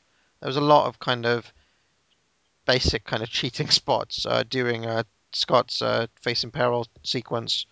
Um, so yeah, and they did quite a good job of establishing Nitron as a threat because considering Doom had another two matches, and I don't know how used to Nitron the crowd were at this point, so they kind of got him over as somebody who could make a difference during a match. Um, yeah, not a bad opener. Um, Plenty of typical Steiner's bombs as well. Yeah, it was all right. It probably wasn't the like in my mind. I think the Steiners versus Doom should be some sort of dream match, and again, it wasn't that. So Yeah, yeah, but I mean, I kind of think I may liked it more than the Halloween Havoc match they had. yeah, it was better than that for sure. Yeah, yeah. Um, so let me just have a quick look what old Meltzer gives that one. He gave it two and a quarter. Yeah, that seems fair. Go along with that, Charles? Two and a quarter. Yeah, that seems about right. I probably liked it a little bit more than that, but not enough to debate it. So Gary Michael Capetta introduces the four Iron Men now. It's Great Muta with Gary Hart. Ric Flair comes out. Sting and Lex Luger. Those are the four competitors. It's not bad. I'm quite excited for this tournament as it's starting here. And it's Sting versus his sometime best friend Lex Luger. Sting's sporting the rat tail mullet today, um, and this is I think they're kind of got a bit of a mini feud going on at this point, Luger and Sting. After Luger destroyed Sting's trophy, um, but they don't mention it too much on commentary. Um, what do we think of this match? I'll go to you first, Chad. I mean, I thought this was okay. I couldn't think offhand that I'm pretty sure they had, but had they had a singles match before? Charles, do you know? They had a televised singles match about 2 weeks after Starrcade on TBS, but no, not before this. Yeah, so this kind of, I think in some ways the way they kept portraying it on commentary, even throughout like 1992 and later on, this is kind of one of these feuds where throughout WCW history, they have a decent amount of matches together, and I don't think they ever really clicked real well. But this one I thought started off pretty good with the really hot opening. The first minute where Sting skins the cat, he hits some clothesline and dives, and was really a house of fire and had Luger reeling. I thought was well done. One thing I noticed was the 5 minute call that Gary Michael Capetta did in this match was literally about 2 minutes into the match. So we had a lot of kind of wonky time calls throughout this show. This was just the first one where he said 5 minutes gone by, and I actually rewound it because I knew there was no way. Then you get this match kind of had some control stuff, and the finish was weird, where they kind of did this thing where they were supposed to both fall back into the ring over the top rope, and Lex was going to land on Sting and had his arm on the rope to get some leverage to get the pinfall. So that was kind of a weird ending, but again, overall for the match, I thought it was okay, but pretty rudimentary. So here's something I'm going to ask both of you here before I ask for your thoughts, Charles. Watching this, I was thinking that this was almost a case of Luger kind of carrying Sting a little bit. Would you say that Luger's come far enough, or that Sting is bad enough for that statement to be true? Um, Um, um, well, I'm sorry. Go Go ahead, ahead. Charles. No, go ahead. Well, I Sorry. mean, I'll just say that. I mean, I think Luger has definitely progressed, and in this match, I think it was clearly that he was calling the match, Yeah. because another kind of funky spot was Sting charged in at Luger at one point when he was on the ropes and looked like he was going for the dive, and then just choked him. Yeah, no, I So noticed that. yeah. Charles, your thoughts on that particular talking point, and then on the match, I guess. Yeah, I think. Yeah, I mean, Luger was the heel. He was calling the match. He probably was carrying it a little bit. The thing that impressed me most in this match is like the rapid bumping with the 3 clotheslines in a row right after Sting skinned the cat in the spot that Chad mentioned. Because getting up and down that fast is, I mean, it looks effortless, but I mean, it's obviously pretty difficult. And so I was kind of surprised to see Luger pull off something that athletic. Um, but I will say, I don't know. I think what bugged me even before getting into the match about this match is that there was no hype of this being their first encounter. We kind of touched on that a minute ago. Um, this is the first time ever that Lex Luger and Sting have faced each other, and you're seeing it here right now, live.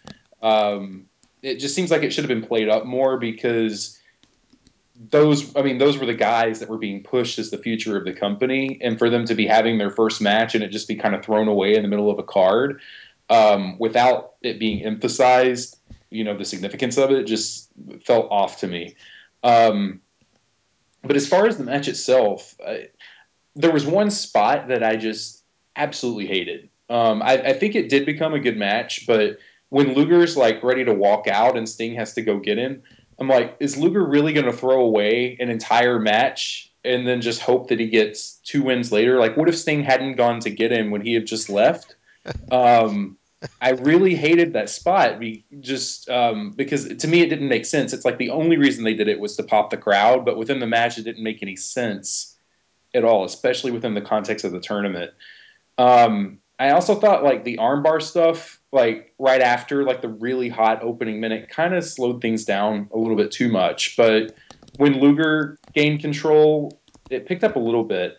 Um, they messed up a few things. Like I think when Sting rolled out of the torture act attempt, I think he was about to follow that with a high spot, like a drop kick or something, but he lost his balance. And the finish was a little bit clumsy. I mean, there were good things about this, but I don't think they worked well together. No, I agree with that really. I mean, I thought Sting's shine sequence was kind of lacking something, despite the fact there were those rapid clotheslines that you mentioned, but most of his shine sequence was mainly an armbar. Not exactly kind of Mr. Electricity type offense there. But I thought the match picked up a good bit when during Luger's stretch sequence. I thought he showed great intensity doing that, and really looks good when he's on offense at this point in his career, Lex Luger. I liked his running inverted atomic drop that he did at one point. my only criticism is that in the so competitors made a big deal of counting the time, as you mentioned, Chad, even though he was doing it quick. And I thought that Luger looked a bit kind of slow and like lacking urgency in the closing moments of this match. And Terry Funk even kind of covered for it. He said, no, he's looking for the draw. But then why would he be looking for the draw? That's only 5 points when he could be getting 20. Um, so he did get the cheapest possible pin that he could, which kind of made sense in terms of retaining heat for both guys. Um, but yeah, I thought that he looked a bit lethargic in that closing minute there. Um, and so I thought it was a good match despite some awkward moments, which I think is more or less the consensus here. Um, Now Meltzer gives it 2.25, the same as the last match.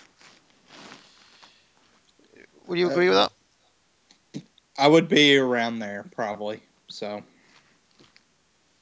Charles, about the same? Yeah, that sounds about right. So one of the kind of recurring motifs on this show is that they're kind of giving you a lot of what I would consider dream matches all in a row. So they're just kind of there without much hype around them. So the next match here is Doom versus the Road Warriors, who come out to no music. I didn't hear any music anyway. Um, Now as this match starts, Jim Cornette says, "By the way, Jim, that scoreboard girl, is that your daughter?" which was a reference I didn't quite understand there. But I think he just made a joke. Is that why you called her baby earlier? Um, so big power wrestling match here in prospect. Charles? Um, I thought it was pretty impressive that I have no concept, I guess, of how long it takes a woman to get ready, but I thought it was pretty impressive that woman completely transformed her look in 15 minutes. Like not just her dress, but her hair. So Yeah, she had that big kind of Marge Simpson hair. right. So I give her credit for that, completely changing her look in such a short period of time. I thought this was okay, but nothing really stood out at all. I mean, they worked hard. I'll give them that, but there wasn't anything memorable about this to me. Chad? yeah, that's kind of the same uh, sentiment that I had. I thought the control segment. One thing that I really caught on was the control segment here by Doom was really a lot of kind of chin locks and stuff, and that followed up actually a pretty nasty bump that Hawk did into the post to start that.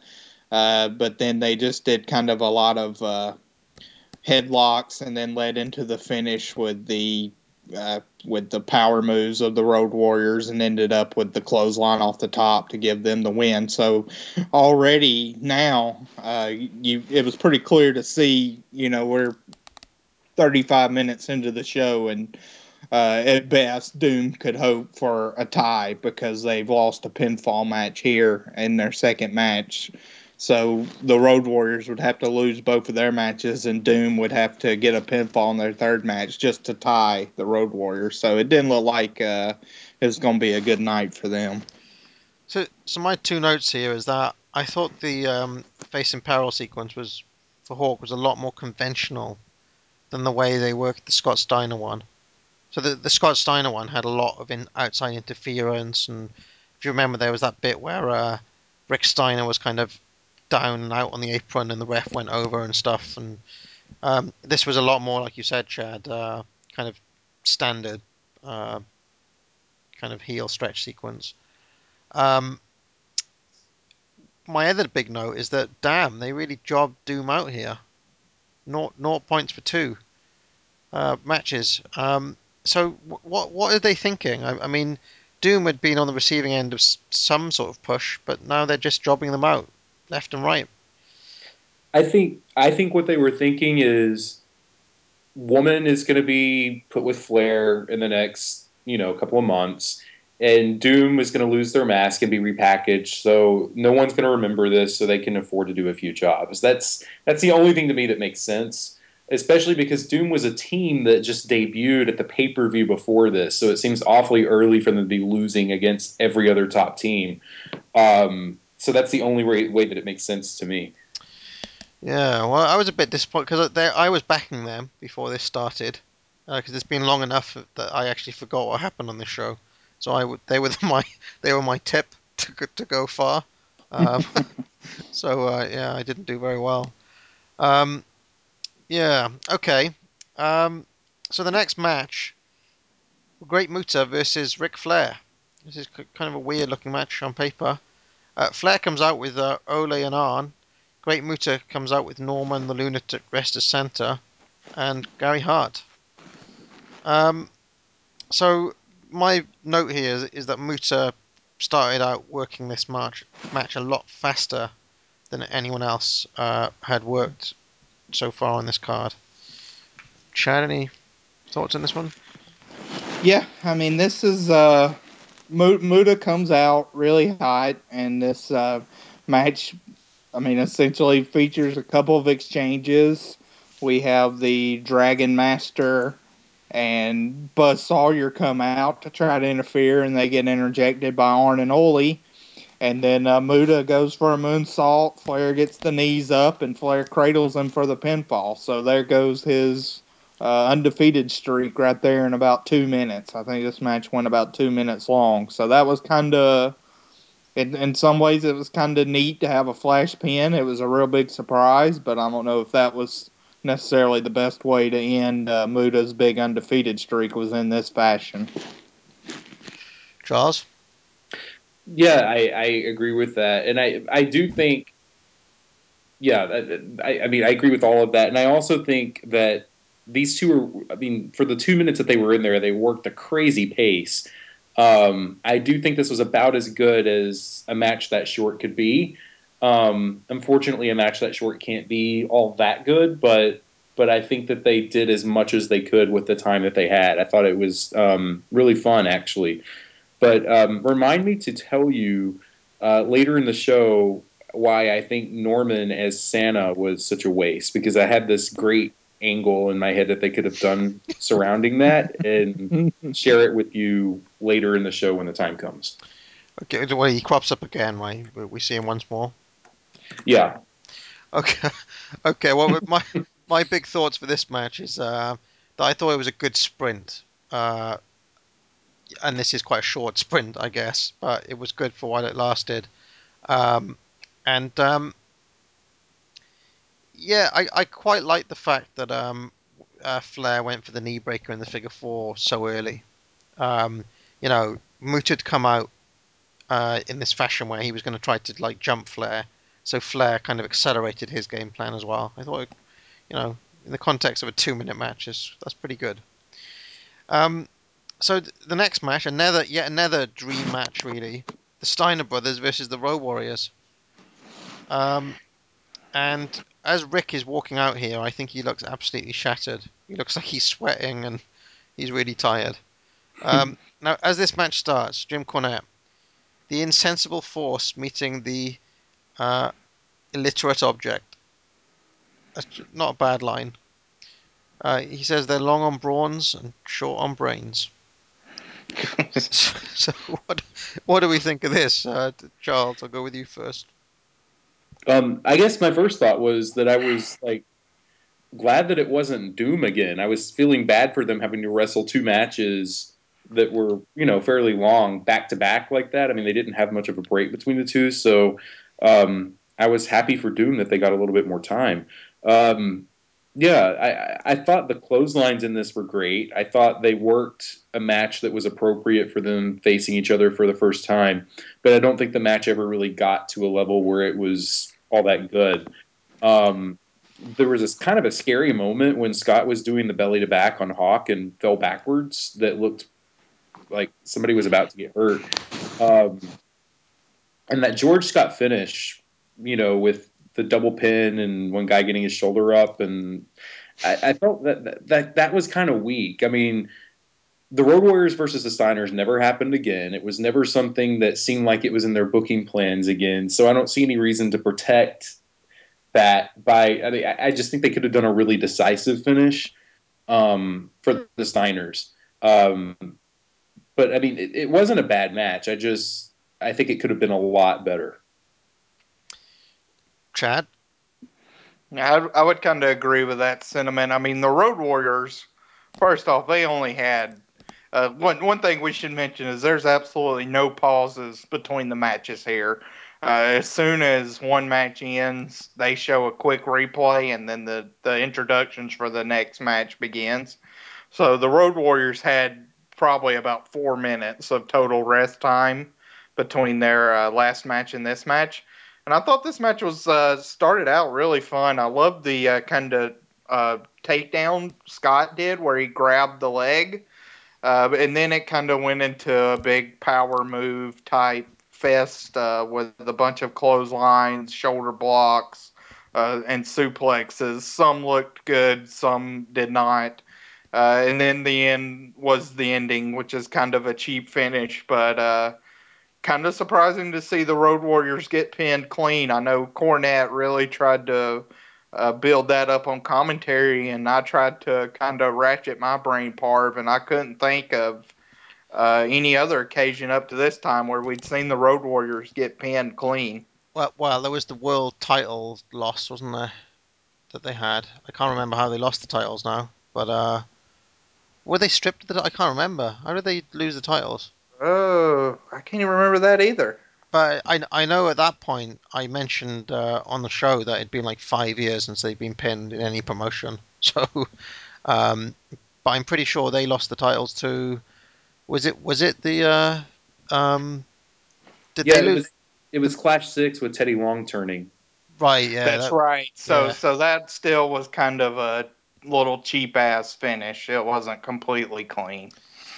So I mean, my big note here is that in this match we get to see a belly to belly superplex. How often do you see that move? Well, not a lot, and with the way it looked here, hopefully not much again. Um, I thought the Steiners seemed to be on top for a lot of this match, considering who they were in there with. Um, yeah, I felt that they were kind of on top. The Warriors did hit the Doomsday device, and I'm glad that you mentioned it, Charles. We got a George Scott finish with an animal shoulder down. And I just wrote in my notes here, Chad, holy shit, the Warriors took a pin. So Yeah, I think, to talk to your point, Charles, I think this is the only way you get the Warriors to take a pin. I think that like the Warriors are the sort of team who'd rather walk than get pinned clean. So I mean, clearly, even to be involved in this tournament, they probably like had to A, agree that they weren't going to get pinned properly at any point, and B, that they were going to walk out the winners type thing.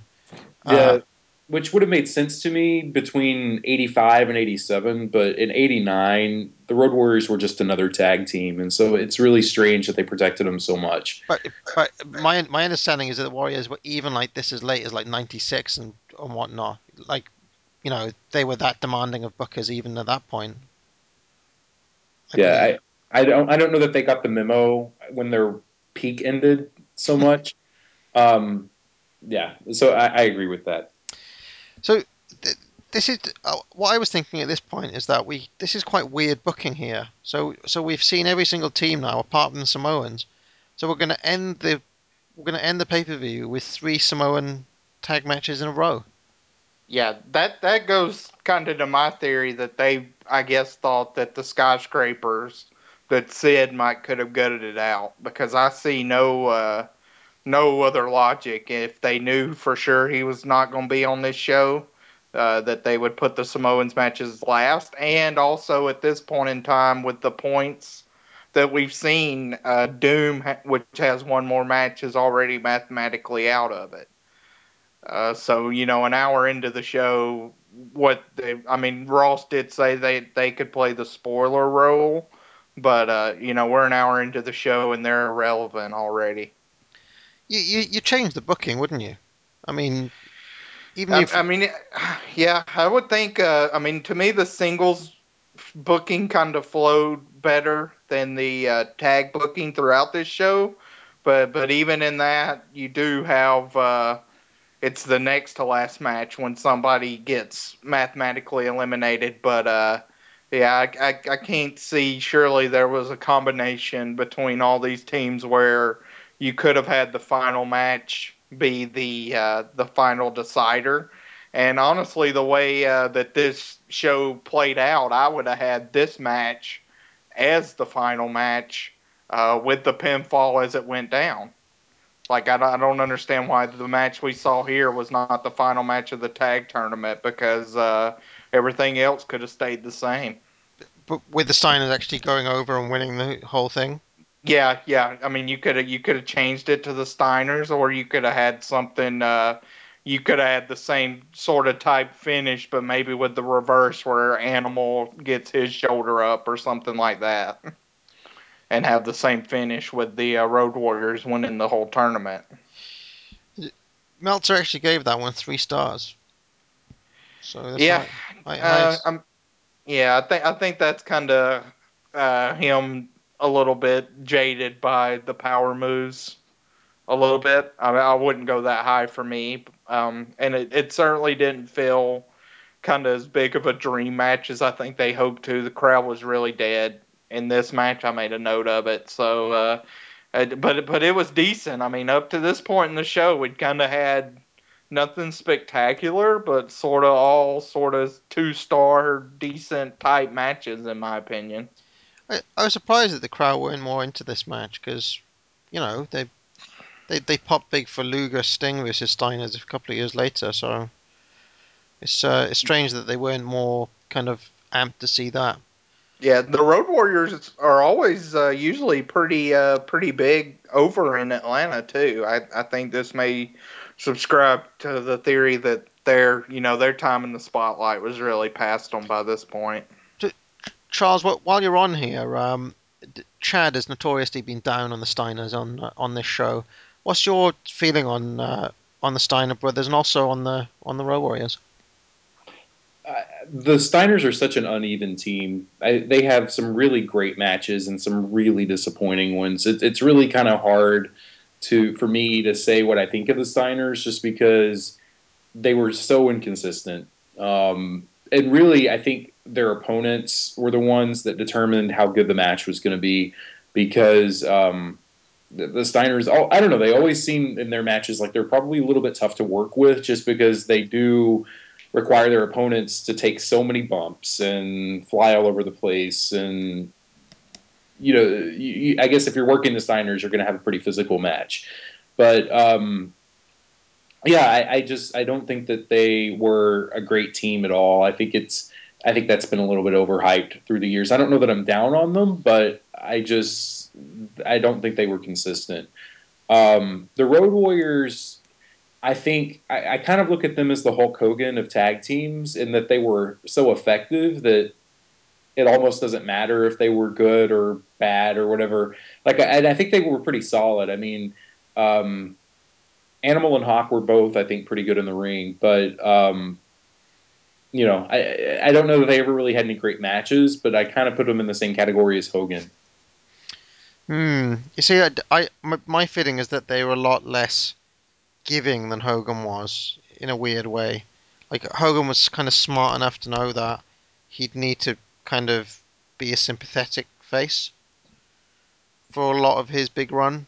Whereas I don't feel that the Warriors ever quite got that. It always feels like um, getting those guys to sell is a bit like getting blood out of a stone. Where even when they do it, they're kind of doing it through gritted teeth type thing. Although I can definitely see that, and I think that was part of their appeal was that wow, they're impervious to pain. So yeah, I can see that. um, next match here, Great Muta versus Sting. We've seen this one before, right? This is not Yeah, Starrcade this is exclusive. right. Great American Bash '89. This was kind of the first match in that last 4 match run.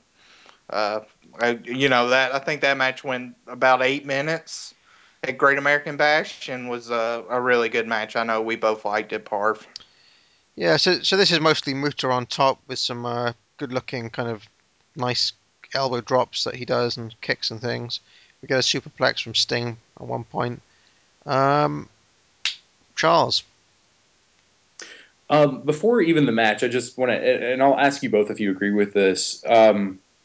Sting, when he came to the ring with his face paint almost off and just with no real fanfare or music or anything, the guy did not look like a star walking to the ring at all. And I just wondered if either of you picked up on that too, that he looked very, very. I don't know. I'd never quite seen Sting in that regard, like where he just looked like just any guy on the roster. No, that's interesting that you mentioned that. Yeah, I mean, I didn't. I mean, throughout this tournament, I think, and as we'll get to the end of who eventually wins the tournament, I don't think this was kind of a big a moment for Sting as they wanted it to be, or wanted to portray it to be, and that kind of goes along with what Charles just said here, kind of walking out. Yeah, I was actually thinking that because we talked about this a while back, Chad, didn't we? If you were going to go with like Sting or Luger at this point, I feel like Sting has lost a little bit of his fizzle at this point. I mean, he's still over, but he doesn't. I don't know. There does seem to be something a little bit missing here, but Yeah. it could just be that this is a weird Omni crowd tonight as well. Well, I, as, as we go throughout Sting's career, I mean, we'll see most of his peak run with these shows. And I think Sting's always a guy where his most, I guess, triumphant victories seem a little bit anticlimactic. As we'll go along with Great American Bash 90, Super Brawl 2, and then even Starrcade 97. All his kind of big victories and triumphs in wrestling seemed a little anticlimactic in how they happened execution wise. He's best as an underdog, really, isn't he? As a kind of uh, an underdog chasing type champ, which is why Yeah, he's so good in I the think Vader so. matches. Yeah, I think so.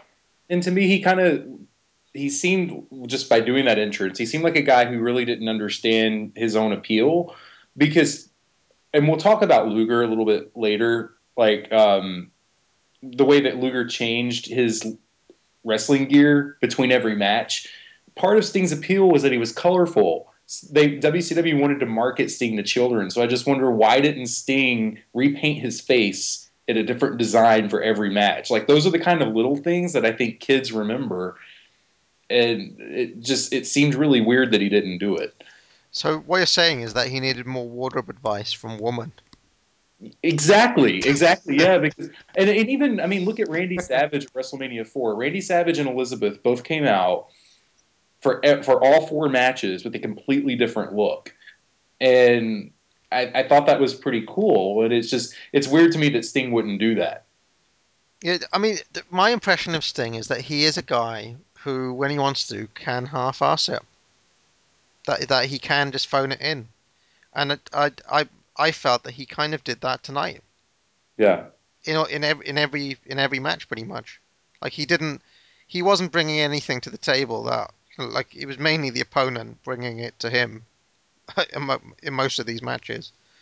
yeah. I And as a result of that, I kind of felt like, I mean, there were bursts of great offense in this, which is pretty common with these two facing each other.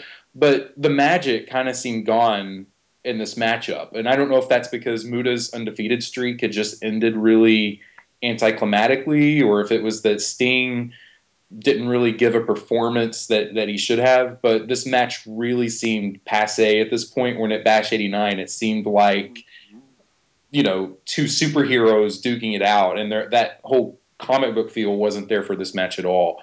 And that kind of drug the whole thing down for me. Yeah, do you have any more positive thoughts about this one, Chad? I agree with most of what Charles said. I mean, I still thought it was pretty good, but certainly a steep step down from the Bash 89 match. Sting did hit a really good monkey flip in the beginning, and I will compliment Gary Hart in this match because he did a couple of things that I really liked from a manager standpoint, where he massaged Muda's stomach on the outside after Sting kicked it a couple times. And then he did, I thought, a really neat thing where he implored Nick Patrick to make sure Muda could see his fingers when he was counting to 5 because Muda doesn't speak English. So if he's just counting and he can't actually see the fingers of the count, he wouldn't know how close he is to being disqualified. So I thought that was some pretty good managerial work from Gary Hart, but the match overall I didn't think reached a really exciting level. 2 3/4 from Meltzer. Uh, Tad high. Yeah, I think so too. I mean, I did think that Muta looked quite good when he was doing his signature offense. Yeah, I mean, now Muda is, and Charles certainly can attest to this. Muda's definitely another guy that he can have on and off nights. I mean, this is a guy that I think probably currently has Charles's 1991 match of the year so far, and he's in that match. And then I've seen plenty of Muda matches that are just pretty awful, and he's a main reason why. So Yeah, he did look pretty good tonight. yeah, I agree with that.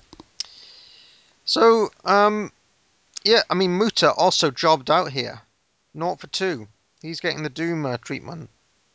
I thought it was a bit weird. I mean, he was going into this pay-per-view undefeated, and now they've jobbed him out twice in a row.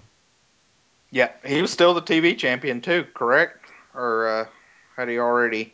No, he was still the TV champion too. Did he come out with a belt? I don't recall seeing it. I don't think he did, but I think he lost it to Arn early on in 1990. Yeah, just a few weeks after the show. Yep. Interesting. Okay, well, was Muta gone after that? I mean, he sticks around for a bit, doesn't he?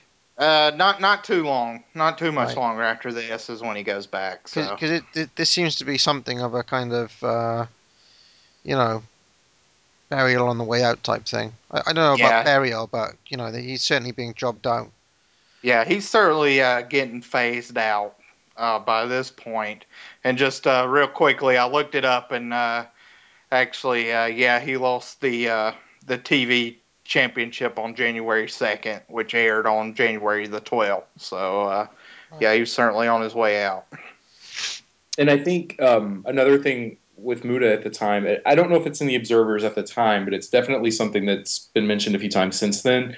They wanted to turn Muda babyface, and Gary Hart, whether it was protecting his own spot or whether he actually legitimately thought it was too soon, whatever the case was, Gary Hart was very against that and kind of talked Muda into refusing to turn. And that's kind of when the booking committee lost interest in Muda because they wanted to make him a babyface and he wouldn't turn. I mean, he was getting some like babyface pops and stuff, right? For his moonsault and other kind of, 'cause, like in the context of 1989, he's quite something quite different, isn't he?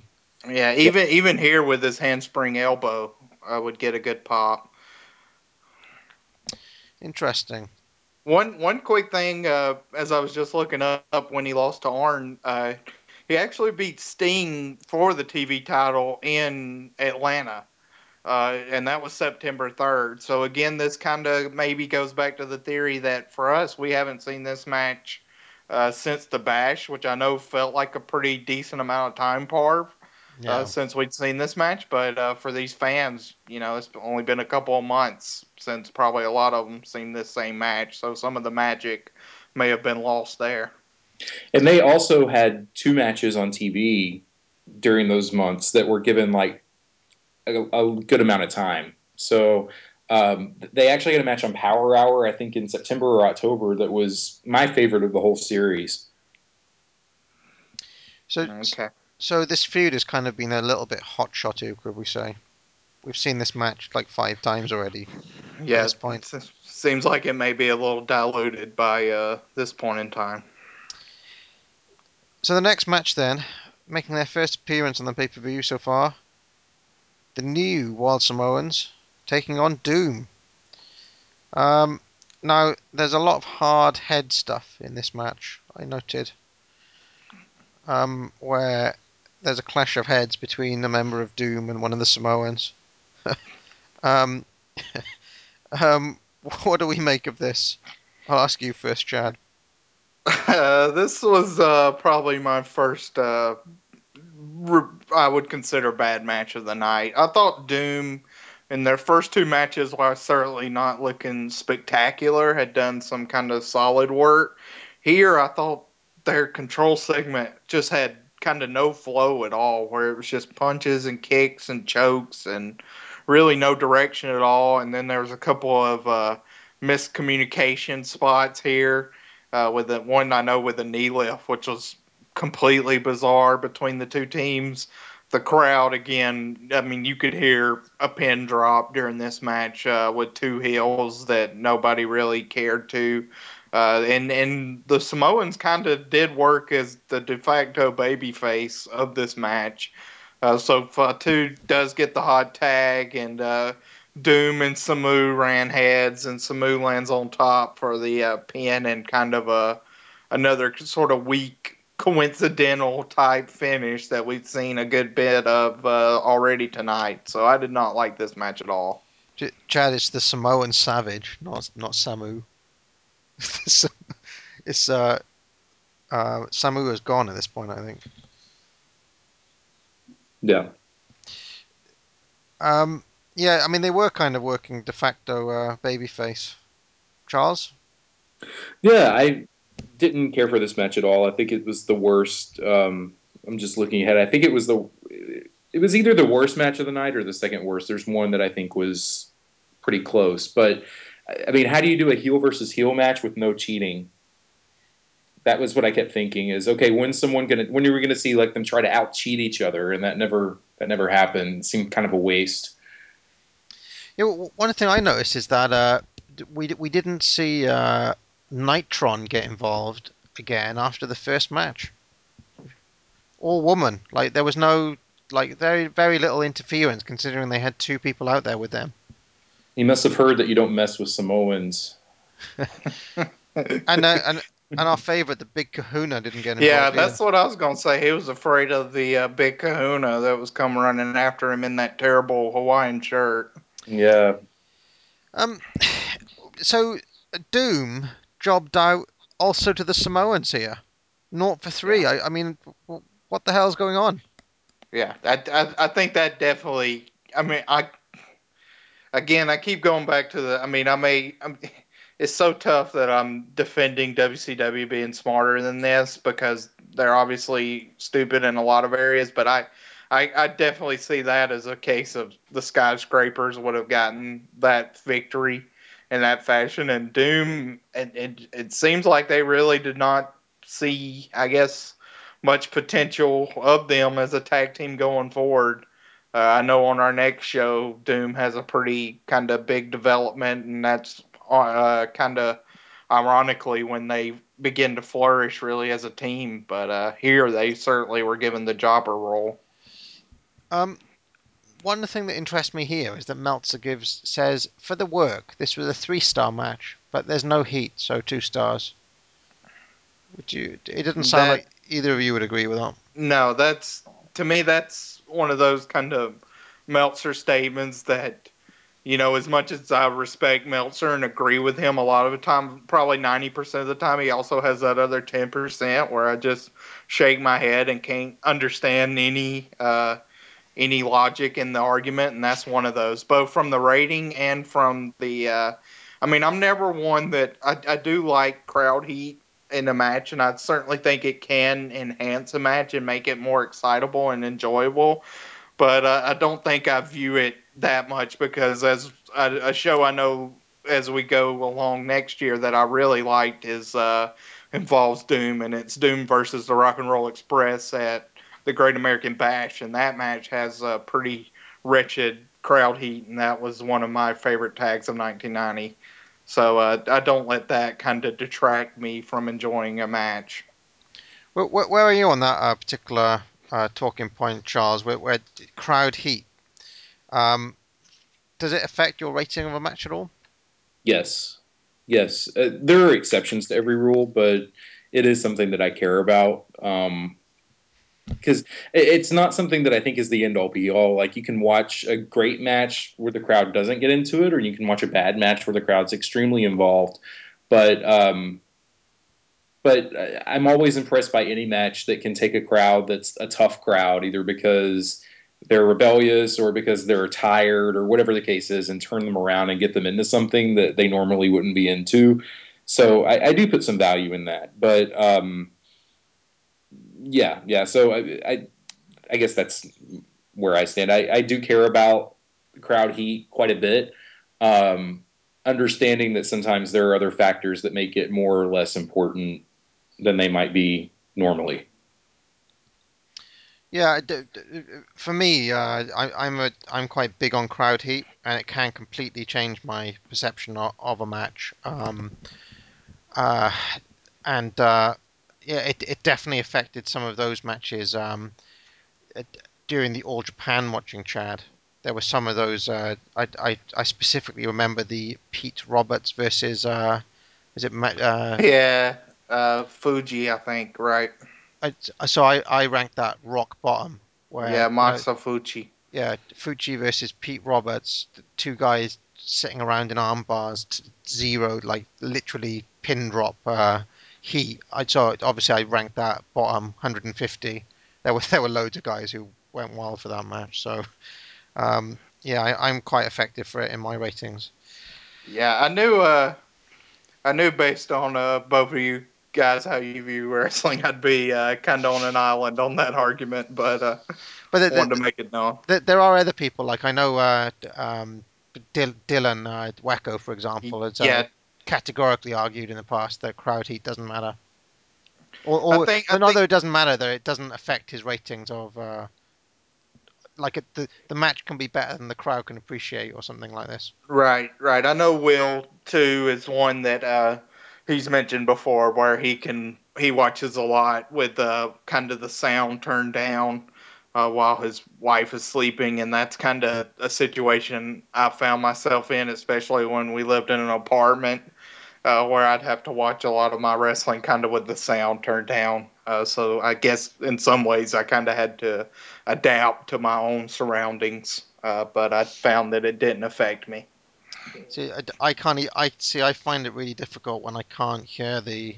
So on the early AWA matches, for example, where you can hear the commentary, but you can't hear the crowd or um, the what's going on in the ring.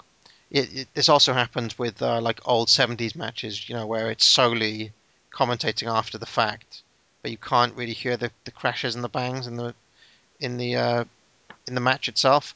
That takes me out of things. I kind of need that sound to feel fully emotionally involved in the match. Right. Um, all right, so our next match, the total package: Lex Luger versus Ric Flair. Um, and immediately I thought that this match was worked a little bit differently from most of the other matches that we'd seen so far. In that we started off quite slow. So I'll go to you first, Charles. Well, I have a few things to say about the match, and then also just the placement of the match. So, Ric Flair versus Lex Luger was the biggest match that they had at this point in time. There was no bigger match they could have run. They had been building it up for a year, and then they just tossed it in the middle of this card. Again, it goes back to the concept maybe not being right, especially for something like this, which to me was the match that they could run and have some success with at this point, because both Luger and Flair were really hot. And I think people wanted to see them have a match again, and they did a really great job, to their credit. If you remember at the end of Starrcade '88, Flair said, no more title shots. And since that time, Flair and Luger had not interacted except for their brief little brawl at the Clash, which, if you remember, Jim Ross said Flair and Luger, and like the crowd was really into that moment. So I think there was excitement for this match, and that's why I don't know that this was the right place to do their first match in a year. But setting that aside, I was impressed, first of all, that Luger color coordinated with Sting and that he color coordinated with Flair. So Luger wore lime green to match the lime green in Sting's black tights in their match earlier in the night. And Flair was wearing pink, and Luger wore a nice purple to go with it. So I got to give him credit for that. You're getting top wardrobe analysis with Charles this evening. Yeah, yeah. So this match was good, but Flair Luger is one of those matches that's just ingrained in my head because it's one of the first rivalries I got into, as a wrestling fan. And so it's always really bizarre to watch this match for me because they're in opposite roles. And so I always call this Bizarro World Flair Luger. Um, I thought this was good. It was hard for me to get over like the conventional spots. I kept waiting for Flair to chop Luger and Luger to flex and Flair to beg off, and it never happened. Or I kept waiting for Flair to take the slam off the top, and all the stuff that usually happens in Flair Luger matches, and those spots never came.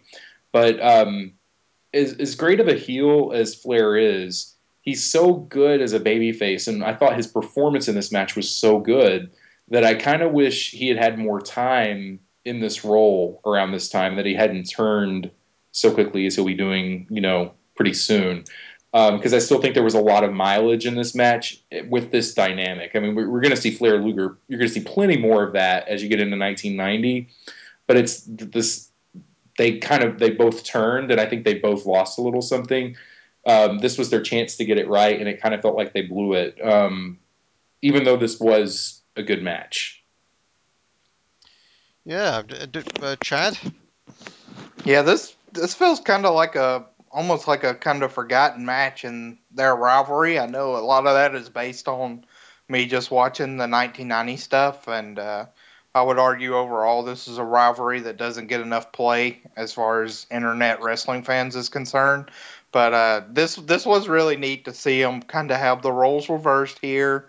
This match was worked at a sort of slightly, a slower pace, more, I guess, NWA championship style match to me. With Lex was really jawing at the fans, and we had some really good kind of back and forth mat work. I thought Flair's arm work in particular, I thought was basic, but very welcome from what we'd seen tonight, with a lot of kind of bomb throwing and clotheslines and shoulder tackles. And it was I really relished in the fact that Lex resorted to cheating too, whereas he turned the tide with a rake to the eyes, and he had a really good military press and kept jawing at the crowd as he went on with this. So the finish goes to a draw with Flair having the figure four locked on, and I thought this was a satisfying match, and certainly the best match we'd seen so far tonight. Yeah, I mean, I pretty much got the same notes as you two. It was interesting to see the reversal of roles from last year. And one little note I've got is that in a recent iteration of one of my many arguments with John D. Williams, he was arguing that Flair basically wasn't very good at mat work, so he didn't do it that much. And I mean, his argument was that in the first 10 minutes of most Ric Flair matches, he does more stuff than most people do in like half an hour, which is, I guess, true. But my argument is that I've seen him many times start slowly, and I think in this match he does quite a good job of doing slower mat work for the first 10 minutes or so. I mean, he works on basically Luger's arm quite consistently and in a very focused way. With a keeps on going back to the hammerlock. He works in a butterfly suplex, which of course would hurt the because it's a double underarm, would hurt the arms as well. And then he keeps on working on that arm until he transitions to the leg late on. Um, uh, and then yeah, I thought that was quite interesting to see Flair work a very different match from the type of match that we'd just seen him work with Great Muta, which is obviously a lot faster pace. Um, Right. Again, I think that the Luger was a bit slow and lacking in urgency as the clock was running down towards the end there. I would have thought that he'd be wanting to win a bit more. And the crowd, which was a bit kind of quiet during this match, I thought, did go wild for the figure four at the end. And I thought that this finish was kind of almost a mirror version of Bash '88. Chad, do you remember that? Yeah, I mean, this was sort of it. You didn't have the little cut or whatever, but you did have kind of, I guess, with the roles reversed, where in that match, if Luger did not have the cut, you think Flair would have submitted and Luger would have won the title. And here, if there'd have been a couple more minutes on the time limit, it looks like Luger would have had no choice but to submit, and Flair would have won. So kind of a role reversal there too. Yeah, I mean Flair. Meltzer does mention that this match actually went 17 minutes, so it longer than the 15 minutes advertised. But he gives it 3 3/4. So Yeah, do you think that's fair? Bit generous? I would go along with that. I mean, this is certainly a match that if a 1989 yearbook ever would occur once Loss and Will are done with the 90s, if they go to the 80s, I would argue that this match would need to be on that set. Charles, any further thoughts on this? How about Flair's mat work? How about that as a talking point? Yeah, I think the idea that Ric Flair didn't work the mat is ridiculous and not true. But yeah, just and I think it was really good and really focused. Everything that you said, I agree with. Um, I I don't know that I would go quite as high on that rating, but I can assure you that if we somehow make it to 1989, which I hope we do, it's definitely a match that would go on. Um, it seems it's not. I don't know that it's like a key chapter in their rivalry, but it seems like a really interesting sidebar. You know what I mean? It. I really enjoyed it. I agree with you that up until this point, it's been the best match of the night. Yeah.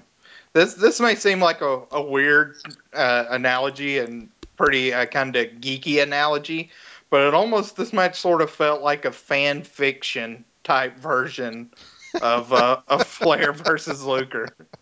You Well, you know what know, I mean? this might be what we got, something along these lines, had they actually done it right. So yeah, I can see your point there. I remember in the Observer around this time, I don't remember exactly when it was, there was talk of putting Luger with Ole Anderson, and they didn't come out and say that when Arn and Tully were, in negotiations to come in, that was the plan to put them with Luger too. But I'm assuming that's where that would have gone, and so we would have had Flair versus the Horsemen with Luger in that role, and I think we would have had more matches like this. Yeah, my only point on that is that I mean, again, I understand that this is a slightly weird crowd at the Omni tonight, but it does feel like Flair isn't quite as getting the big cheers that he was a couple of even last show. They don't seem as audibly. He doesn't seem as over basically on this show that he. Is that something that you noticed at all, or? Yeah, I would actually just blame this crowd for that. And Chad, do you agree? Because in 1990, if you look at the first month or so, Ric Flair still, I mean, seems he's so over as a baby face, and he still seems fresh in that role. And I mean, is still getting a crowd reaction every time he shows up, and it just seems right. Do you agree with that? Yeah, I mean, I think based on what we've seen so far, that we can kind of chalk this crowd up to being kind of an outlier. And Yeah. it didn't seem like really throughout this show that any of the baby faces got as good a reaction as they were getting at other various places. So I think the crowd just sucked. Yeah, I mean, with the Road Warrior Steiner's match as well is kind of like, for that match to be almost heatless is unthinkable. Yeah, I mean You that know, all. I mean, you could have had a crowd to compare to like the Super Brawl Sting Luger versus Steiner's match. I yeah. mean, you could have had a crowd like that for a babyface versus babyface match, and we've got it was pretty terrible heat wise. So the next match here, Samoans taking on the Steiner brothers.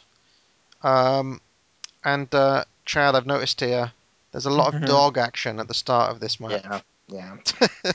This is the Steiners had been pretty good so far up to this card in reining my annoying tendencies with them in, but this took forever to start. The Samoans went through their little ritual at the beginning about 3 or 4 times together. Then they hug, which Rick then insinuates that they're gay. He gives them like the little gay hand thing to them. So we had all that nonsense before the beginning of the match. The actual match was okay, but one thing that I felt during this match was we'd seen so many types of kind of clotheslines and power moves in the tag matches up to this point that I ended up getting kind of immune to them. So it seemed it just didn't resonate with me by this point in time in the card. The Samoans teased a little dissension, but then got together. Rick chased around the Big Kahuna. At one point, I know Rick bit someone in the ass. I can't remember if that was the Savage or Fatu. But that was annoying too.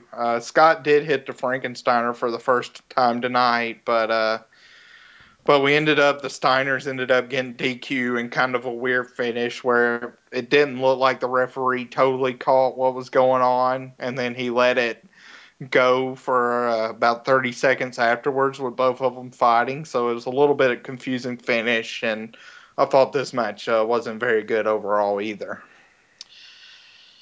Yeah. Rick Steiner's a lot like a peanut brittle, said Jim Ross. Half nuts. Charles. Yeah, I wasn't a big fan of this match either. It did seem, I mean, I agree with everything Chad said. It did seem like it took forever to get started, and there was too big of a deal made of the braid that fell out. Like that was like the centerpiece of the match, and I just kept thinking, okay, the braid fell out.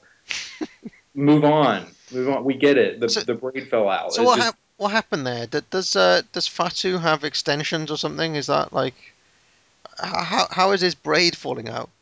I guess that's what happened, or maybe like it was actually yanked out of his head. I don't know. I Ooh. don't know. It just, I just thought, I'm like, good lord, just okay. Why is the braid such a big deal? Move on and have a match. Yeah, I wasn't impressed with this one at all. I had a little bit of a problem with Rick Steiner making fun of the kind of Samoan dancing there that they were doing, the kind of ritual dancing, and then Rick Steiner was kind of making fun of it. The crowd were meant to be behind that. I have a little bit of a problem with that. Yeah, my favorite thing was, I mean, in the beginning they hug each other, then Rick does that hand signal, but then at the very end, when at the end of the tournament, when the Steiners come out to congratulate the Road Warriors, who's hugging them but Rick Steiner, who was just making fun of the same thing 20 minutes before. But Rick does have a fascination with any prop or any type of attire from the other team that falls off, because remember the last shows when he took Teddy Long's hat and then did that stupid like gangster type Yeah, dance with it or whatever. So oh, I hate it, Parv. I'm sorry. you. I guess I just keep thinking, maybe that car accident that he had, if you remember Chi-Town Rumble, um, maybe that car accident that Scott talked about on that show played with his short-term memory or something. Oh god. So one of the things I noticed that in this match is that the Frankensteiner was just a hope spot. What was going on there? Yeah, yeah. The Samoan popped up almost immediately from that, which I thought was very strange. I can't remember if the Savage or Fatu took that, and I don't know if they were trying to go into the he landed on his head thing, so it didn't really affect him. But it was shocking how fast he was back on offense. And then the Samoans get a DQ win here over the Steiners. So I mean, Yeah, what's the like? In running with your theory here, this is exactly how the skyscrapers would have been booked, is it? I think so. I think Yeah, so because that kept the Samoans in play that they could have won the tournament. It kept the Steiners in play that they could have won the tournament, and it also kept the Road Warriors in play. So going into this, if I was to guess which of the four teams would be the one jobbing three times, it would have been the Samoans, not Doom. Yeah, absolutely. So yeah, I agree with Chad on that. I mean, just I think his theory is spot on because that booking for the skyscrapers would have made perfect sense. I just find it really weird that they must have had at least a week or more even to think about that, unless as you were saying that Sid possibly was saying that he might be able to wrestle or something. But Yeah, I mean, a punctured lung sounds fairly dangerous. So I mean, Yeah. I don't know. An Yeah, injury, of course, that Sid would become a specialist in yeah. moving Maybe he had a forward. big softball game on this night, so that's the real reason. So the so the Samoans are heading in with a chance to win the tag tournament. Yeah. It's Great Muta versus Lex Luger now. And just as Luger came out here, excellent. He's still selling the leg injury as he walks out. And Muta also is looking a bit worse for wear here. So I thought they did quite a good job of making it look like these guys had been through a war already by this point. Um, which may talk a little bit to Sting coming out to no music as well earlier on, Charles. Yeah. Although I feel like he'd been through less of a war than Luger. Um, so basically, kind of, Luger works as the de facto babyface here. I thought during this match, as he's the one coming in with the injury, and Muta targets the leg, getting on what Terry Funk calls an inverted Indian deathlock at one point. Um, I liked his leg selling here. He never stopped selling it. Charles, what do you think? Yeah, I love this match. I think it was even better than Flair Luger, actually, and I don't know if you'll agree with that. I can see disagreeing with that, um, but yeah, Luger's selling was so good. He was so good at working holds, and Muta I thought looked the best he had looked all night. He started getting a babyface reaction, which told me I think that fans were ready for Muta to turn and that they would have accepted it. I was really impressed, and this goes back to what we were just talking about with the crowds. The crowd wasn't really into this at first either, but they won them over through the work in the ring. I think Luger's selling and Muta's offense really got the crowd involved in this when they weren't involved in it at first. So I give them credit for that. Um, yeah, and I thought Luger really worked hard in this. And again, notice he color coordinated. He wore red to match Muta's black. So I'll credit him with that again. So um, yeah, I think to this point, I mean, I know that we still have the big finale, but to this point, Luger has been the best singles worker on this show. Oh yeah, for sure. I won't disagree with that. Um, Chad, do you agree? Best match so far? Or Um, yeah, I would have maybe Flair Luger a little bit ahead of this, but I'm kind of disappointed that I went second because it feels like I'm gonna be echoing what Charles said. But this match really took me by surprise. I thought this was a match that I'd heard nothing about. I had never heard anybody really talk about it, and anybody that knows me through all these shows knows how much I love body work selling.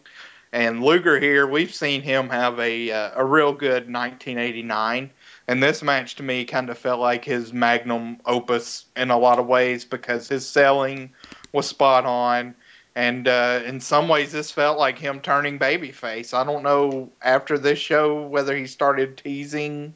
How soon it was after this show where he started teasing the full-on babyface turn, but this he seemed really sympathetic here with the leg injury and Muta targeting it. So I thought this was outstanding, outstanding selling job on his part, and Muta did a good job too attacking it. So I really enjoyed this match a lot. yeah, and I also really enjoyed it. And my big note here is that I've often talked about on this show Luger being massively improved as an offensive worker, but I think this is the first time we've really seen him kind of come on leaps and bounds, in a big kind of selling performance, which I don't recall seeing from him before. Can you think of one, Chad, where he's? Uh, well, I mean, he does good at the very end of the Starrcade '88 match Yeah, versus yeah, Flair. He's really good in that too. He kind of does some of the same things where he'll go for either a big power move or he'll jump up and land on the knee, and he does a real good job of kind of collapsing if he lands on his leg. But this, he'd been a heel throughout throughout 1989 and been an effective heel, but I thought this was his best sell job of 1989 from what we've seen. This is the sort of performance that you'd typically associate with a Randy Savage or a Bret Hart or someone like that. Yeah, You wouldn't think Lex Luger would have a performance like this in him, would you? well, I think this type of match, to me, if you're building a case for Luger as a good worker, I would put actually this match and the Flair match kind of back to back, because you saw him in the span of around 30 minutes have two pretty different type matches. In one match he was the heel, in this match he was pretty clearly the babyface, and it was believable. I mean, in the span of that, he really kind of changed his whole persona in some ways, but it was all believable, and he did a very good job in doing it. Yeah, my favorite line in The Observer that covered this show was that when Dave said that the only two guys on the show that were capable of working three different types of matches in one night were Flair and Luger. And I, and I thought that was interesting, because that's something that if you told people that was actually the thought process in 1989 in The Observer, they probably wouldn't believe you unless you pulled the quote. No, yeah, that is true. Yeah, no, right. But I mean, us having worked through all of these 89 shows, I can definitely understand it. Of Luger, my perception of Luger is that he's a good worker, basically, which to many ears may sound counterintuitive. Well, he's certainly been more consistent than someone like Sting on the Super shows, and while he's not had, I would say, any, I guess, blow away match of the year candidates so far in 1989, I guess your mileage may vary on the Steamboat match, but he's certainly been able to be placed in kind of that semi-main event slot, and you're going to get a good match and a good performance from him. So Muta's miss gives us a DQ finish here, and by my calculations, that puts Luger on 35 points, Flair's on 25, and Sting is on 20. So, and even the miss. I'm sorry, I just have to mention this real quick. Luger sold the hell out of that. Like, when he actually took a bump for it. It was great. Yeah, what was the color of that mist? Did did anyone clock it? Did anyone see? It was green. It was green. Then Luger was color coordinating with Christmas to wrap up the show. so our penultimate match here, the final match of the tag tournament, and finally Iron Man plays as the Road Warriors come out to take on the Samoans. So, yes, Chad. Oh boy, what man, what a way to end the tournament here, because you could see, I think, the clear fatigue in this match. Cornette did a good job on commentary, going through the scenarios. That's probably my best compliment on this match. Animal was completely gassed. He barely got up on a pile driver, then no sold it. He looked completely out of it. The hot tag by Hulk was disjointed and awful. Animal botched. I don't even know what he's going for at the finish, but eventually Hulk comes off the top with a clothesline to win the tournament. The Steiners come out to congratulate them, and this was just a real bad way to end this tournament, this half of the tournament, as this match was really just bad, just really bad. Anything to add, Charles?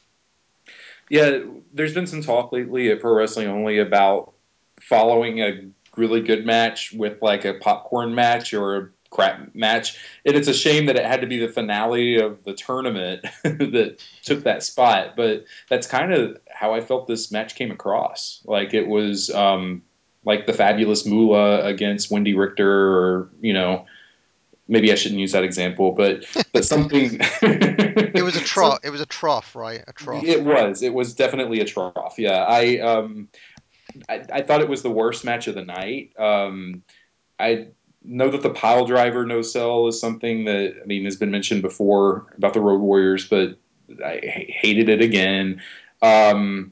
It was really sloppy. Yeah, I think the fatigue showed. I think that's the perfect way to describe it.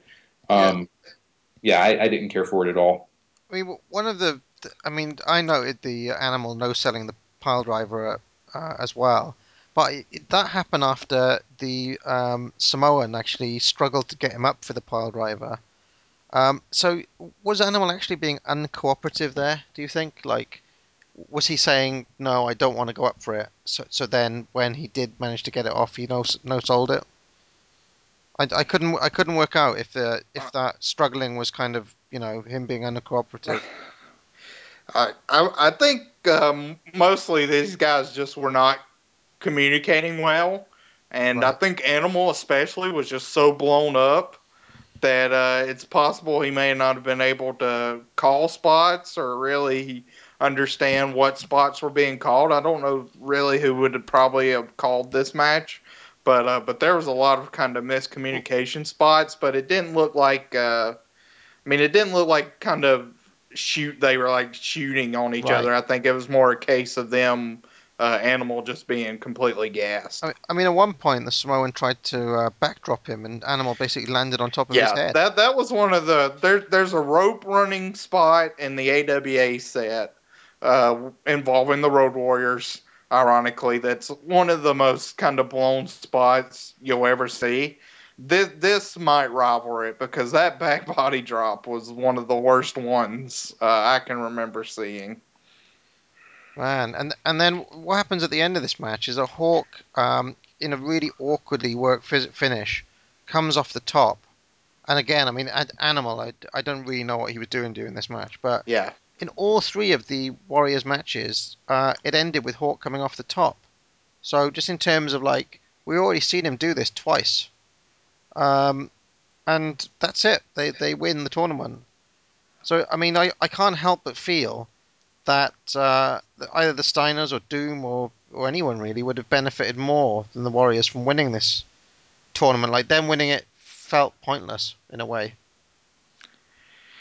yeah. I don't know if this was kind of like a way for them to sort of give them a maybe a team of the '80s nod by them winning this tournament, but this it certainly didn't feel very satisfying them winning. And the only thing I can imagine watching this match with how bad it was can you imagine if Spivey would have been Or somebody may Sid, have not yeah or Sid. yeah yeah so I don't know.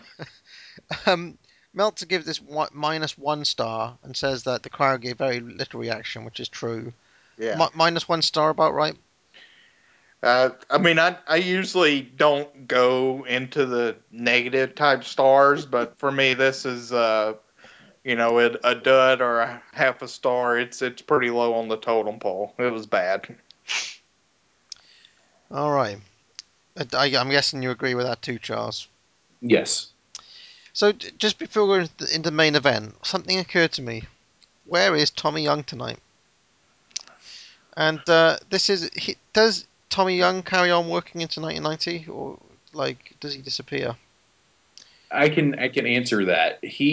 There was a taping at Center Stage not long before the show, and this match actually aired on television. It's something that will definitely make a 1989 yearbook if that ever comes to surface. But it was Tommy Rich against Mike Rotunda, and the power went out or the lights went out in the building or whatever right around like a ref bump or whatever. Anyway, Tommy Young ended up tripping over something or someone. I don't remember exactly what happened, but he had a career-ending injury and could no longer referee.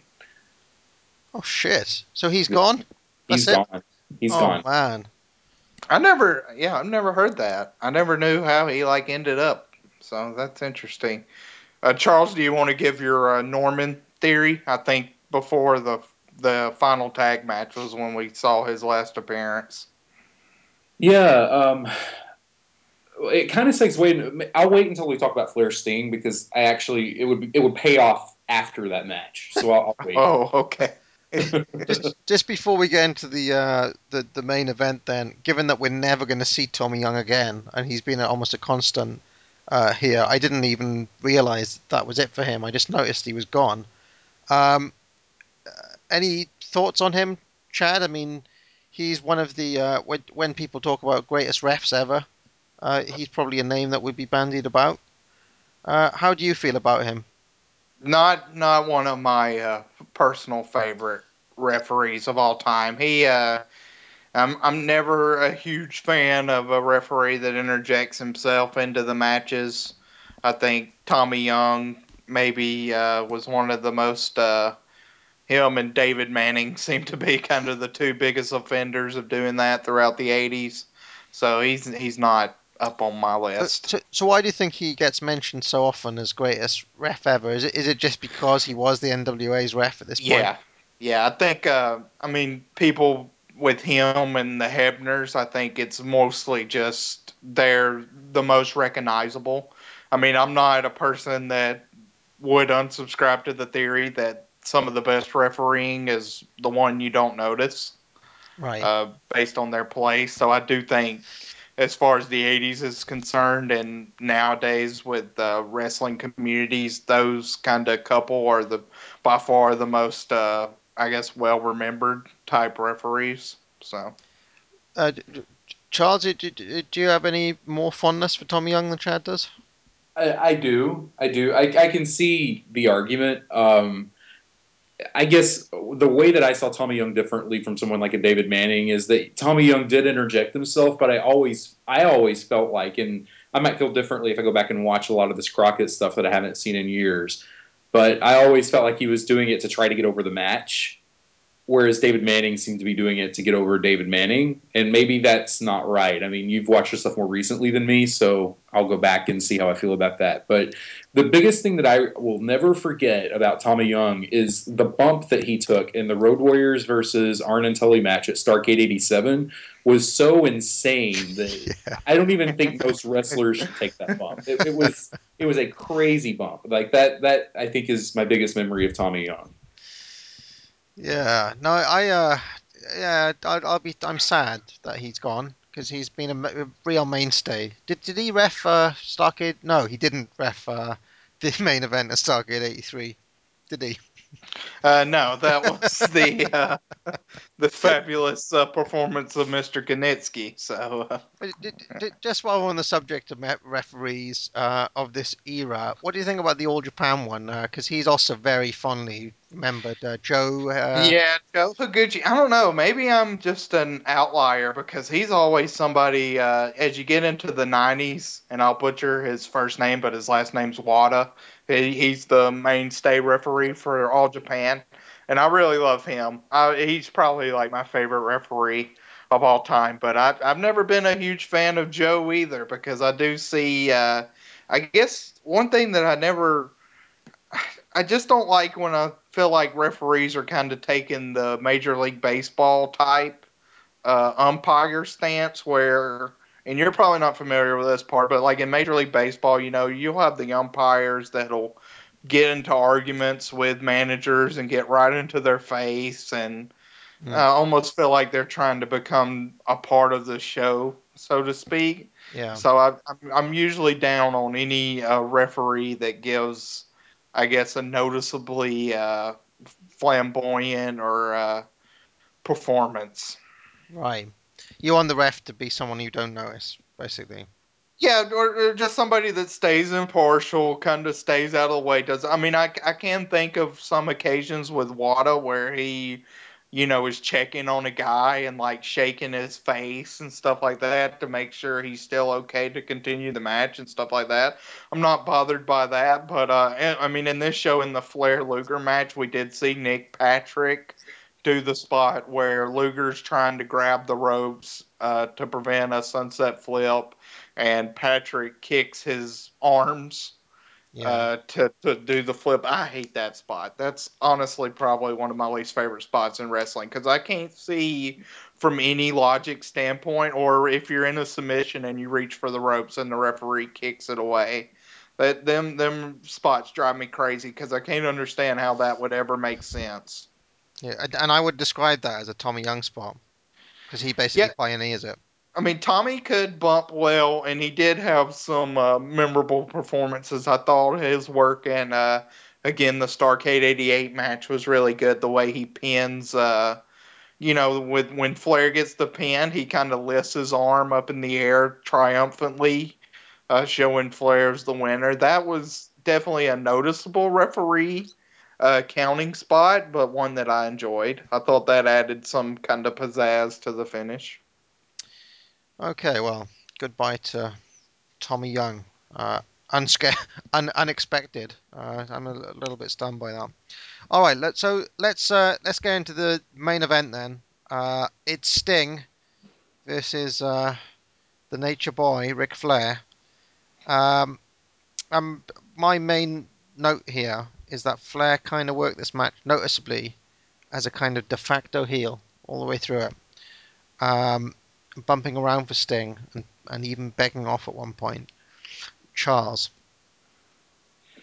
I thought this was an excellent match. I don't know that I would have liked it as much had I not watched the full show. Something that I was been waiting to mention until we got to this match is that watching Starrcade '89 so I could do this show is the first time that I've watched a complete show in longer than I can remember. So everything I've been watching is usually on in a best of format or a yearbook format where I'm just seeing the highlights, but not necessarily the entire show. So I think that made me appreciate this match more. I'm not sure if I would have enjoyed it as much if I watched it in isolation because I thought it was really good in the context of the tournament. It really just, and what I mean by that is that I guess this truly was a case where Sting, in order to be the man, really did have to beat the man. And that urgency, I think, came across a little bit stronger by seeing the points and knowing where everyone stood for the night than it might have just as kind of like a standalone match.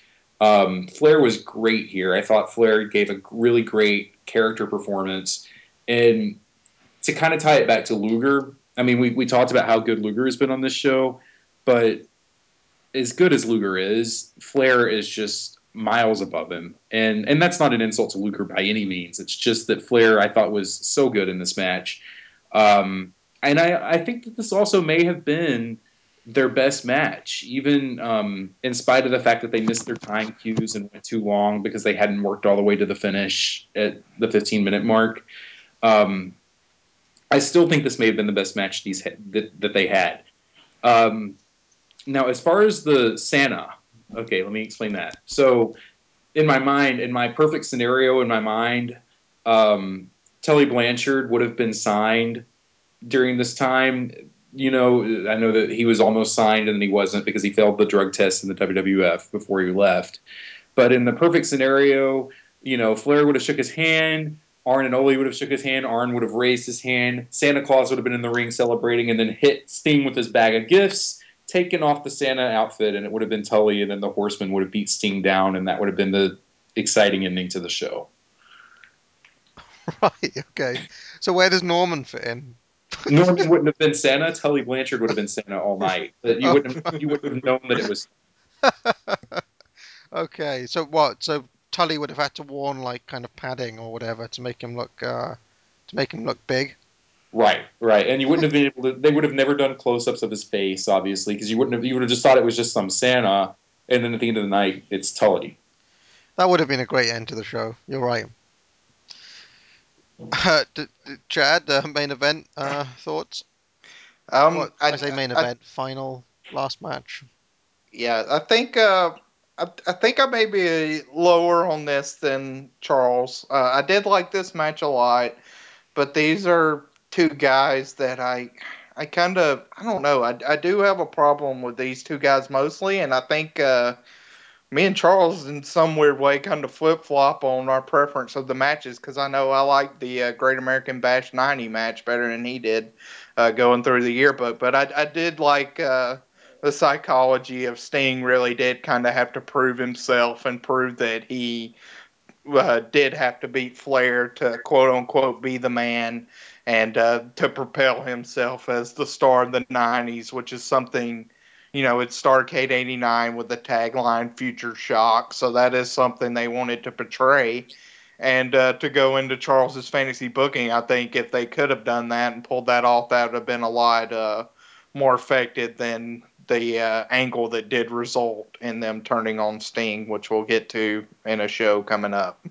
But as an overall match, I thought it was good. And Flair definitely was working heel, which it felt like it'd been a little while since we'd seen that. So that was enjoyable to see him kind of jawing with the fans and with the referee, and getting back into kind of a Flair heel zone for this match, which, I could believe too, because this was sort of a match that Flair wanted to win. So when he really wants to win, he kind of went back to some of his more desperate tendencies to do it. Yeah, I mean, but my feeling is that, I mean, as much as I'm a massive Flair fan, um, I always feel that the Sting matches aren't as good as you'd hope they'd be. I'm noticeably lower on the Clash 1 match than basically everybody else. And it's because I feel that if Flair ever works a Flair formula match against anyone, it tends to be against Sting. Um, do you know what I mean by that, Chad?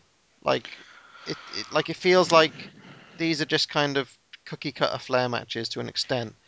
That said, this match isn't one of those. Okay, so um, Flair did a lot of offense that I hadn't actually seen from him before.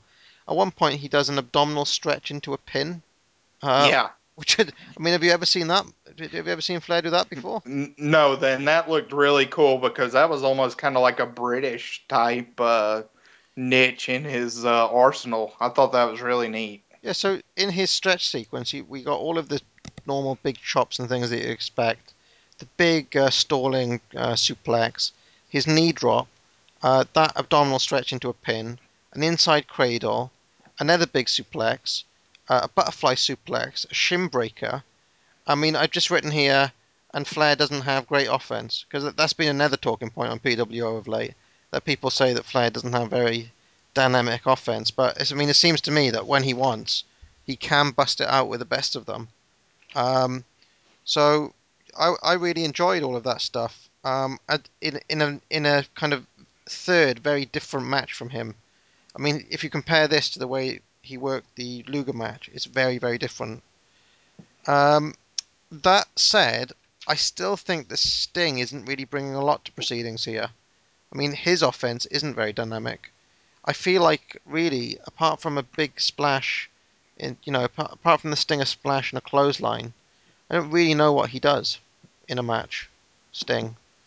Um, so yeah, it felt quite unsatisfactory when he walked out with a win there. So I mean, I don't know. I mean, Charles, you're the one who really liked this match a lot, and I understand that Flair gave a great performance in it. But what do you think Sting brought to the match?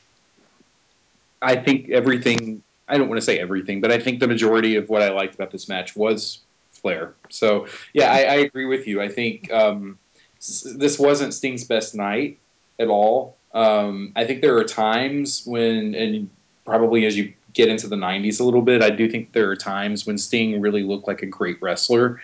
Um, but this was not one of those nights. I felt like he was carried in all three matches. Um, and especially in this one. So yeah, there's nothing good that I would say about his performance here, really. Right. And then, well, just before we get to the end of the show here, Soli's with the Road Warriors. Um, and Hawk gives this a strange promo. He says, "We come out to Iron Man every stinking match, and we live up to every stinking last one of them," or something. Yeah. And then the credits roll, and Sting cuts a shouty promo. Um, It essentially gets cut off. This was WCW production at their finest, where these kind of promos were going on as you've seen the scroll of the credits, and then it just ended really abruptly. so so just before we give our end of show awards here, two little talking points before we wrap up. One, the tournament concept. What do you think about giving over the whole Starrcade pay-per-view to this Iron Man tournament? Charles, I'll ask you. I think it could have worked, but I think there's a couple of things that I would have liked to have seen a little bit different. I'm not even sure if this is possible, but since we're talking hypotheticals, then we can assume anything's possible. I think the idea of a 2-day pay-per-view with 2 events in the Omni on back-to-back nights would have been great. So you buy, like, maybe they increase the price just a little bit, but it gets you both nights. But anyway, like, I think if you did that, extended the time limit for each match to 30 minutes, and then also added Brian Pillman to the singles stuff and the Midnight Express to the tag team stuff, that gives you 8 extra matches on the show. So that's 20 matches, but you divide it over 2 nights. You can do, a little bit longer shows or whatever. To me, it would be remembered as an all-time classic show. And it wouldn't have been so rushed, because just because there's a 30-minute time limit doesn't mean every match would have had to go nearly that long. But something like Flair Luger could have. Maybe the Flair Sting finale could have. Maybe, probably not any of the tag matches, but it gives them a little bit more freedom when they need to go longer within a storyline point. I mean, because really what they were trying to do with Starrcade, and I wondered if you thought this too, Chad, after watching the 1994 yearbook, they were trying to do the championship carnival in one night. Yeah, I think it certainly felt like, because they really hadn't, they didn't have a G1 climax until 1991, correct? That's right.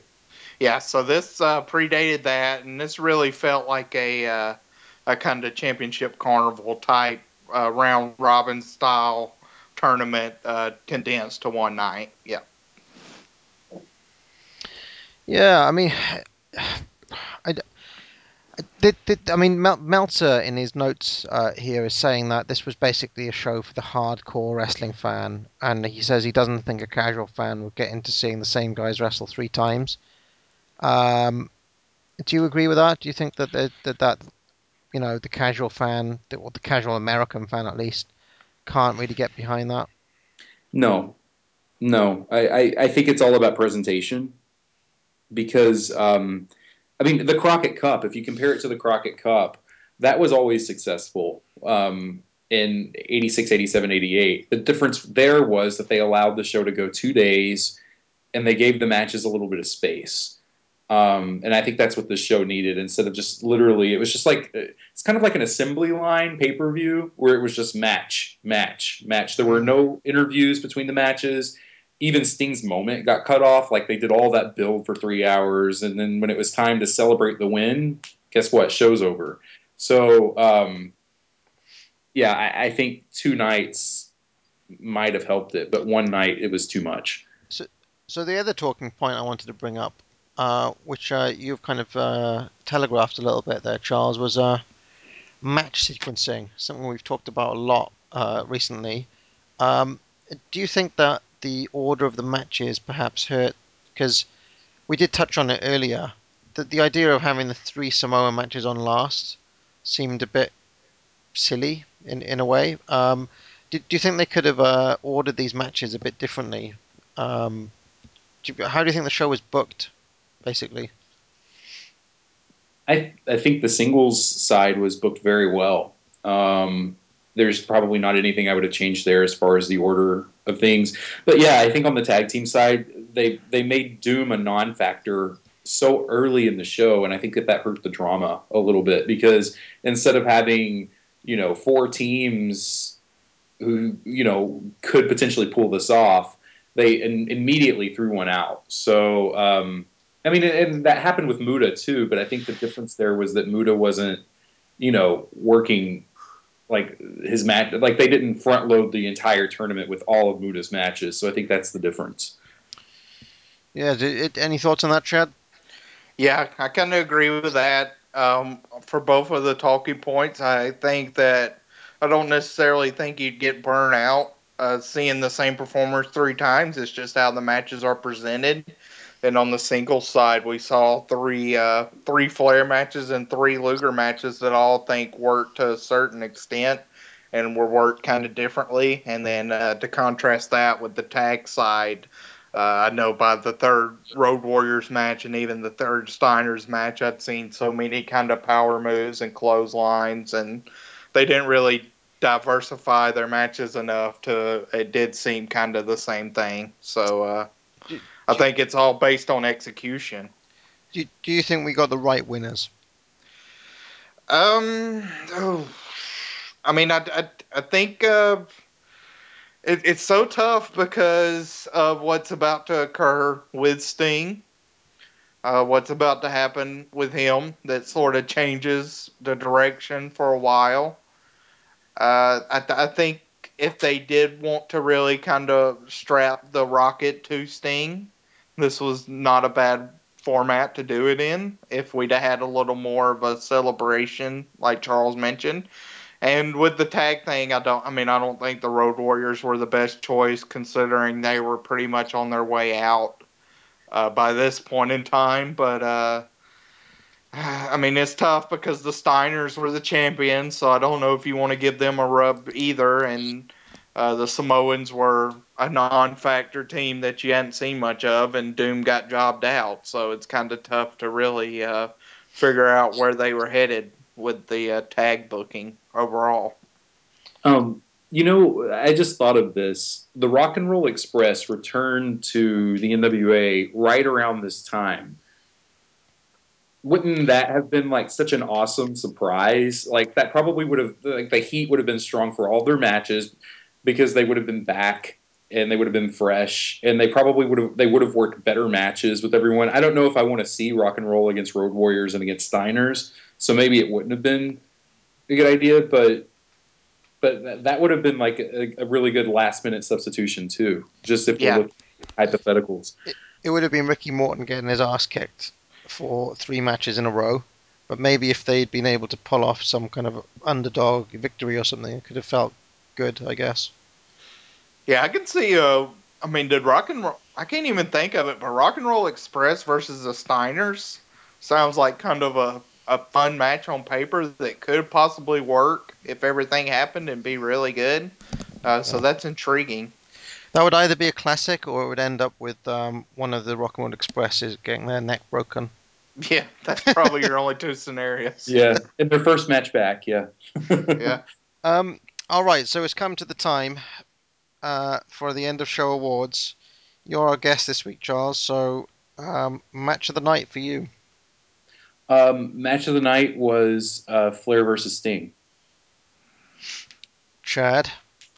I am going to go with, I think, Flair versus Luger, actually. Ooh, interesting. Yeah. So, my pick is a different one again. I'm going to go with Luger versus Muta Yeah. because I really thought that was smartly worked. So, three different, and they all feel valid to me. I was about to say that all three seem like good choices. Yeah, I don't think this show had like a blow away match of the year candidate that we'd seen on most of the shows in 1989, but I do think this is a show that kind of gets shit on a lot, and it did have a couple of really bad matches, but it did have a lot of decent matches and at least three I thought good matches and a couple of other pretty good matches. So I mean I'd give this show kind of a slight thumbs up overall. I think there were a lot of solid matches on this show, you know. Yeah, I Well, mean let me put it this way. How many WF pay-per-views had there been to date with this many good matches on it? right. I mean, SummerSlam '89 is held up as a great pay per view by a lot of people, and I don't want to kind of isolate all our WWF '80s fans, but I mean, you can argue that Rude versus Warrior is better than any match we saw here, and maybe the Brainbusters match. But other than that, I can't see an argument for a third match as good as the worst of the three matches we just named as match of the night. Right. No, and it's not like all of the other matches were terrible either. Right. So, all right. MVP. This should be interesting. Yeah. Charles. That's a tough one, but I think I'm going to say Lex Luger. Oh, good. I'm glad. Chad. Oh, see, I was geared up to agree with Charles. I mean, to me, my MVP it is in between Luger and Flair, and I'm gonna go with Flair. Oh man. And my reasoning for that is I do think that Luger's match versus Sting was the worst match, I guess, probably of all the six matches that these two guys had. even though Flair and Muta was very short, I thought that was effective. I thought Flair Sting was a lot better than Luger Sting, and then I, of course, really liked Flair and Luger versus each other. So it's kind of, I thought Flair was maybe a tad bit more consistent, but it's really close. Yeah, I would have said Flair if not Luger. So yeah, I could have gone either way. No, I mean, Chad's got an unwritten thing in his contract that he has to pick Ric Flair for MVP. I didn't pick Ric Flair on Clash 9, so I fought that theory. um, no, well, to be honest, I mean, Ric Flair does have three very different performances here, which is, I mean, it's a very strong performance from him. But this is going to be one of the moments where he's a victim of his own high standards in a way, whereas kind of the expectations that you have of Luger and the performance he gives you here is above the expectation, whereas you kind of expect Flair to be excellent all the time. So on that kind of rather unfair basis, I'm going to give it to Luger. Not only does he give us a great offensive performance, he also gives us a great selling performance against Muta as well. Yeah. And he's really good at the little heel things as well early on in the show. The way he draws the crowd and this sort of thing. So yes, I'm going to go with Luger. Billy Graham Award. Charles? Can you refresh me on this one? So the Billy Graham Award is the award that we give to the least valuable player. Oh, I would probably either go with. There are two that I'm debating between. I would either say Rick Steiner or Animal, and I'm not sure which one. Okay, well, I'll come back to you then, Chad. I'm going to go with Animal. Rick Steiner annoyed me in that match, but I thought Animal in the first Road Warriors match was okay.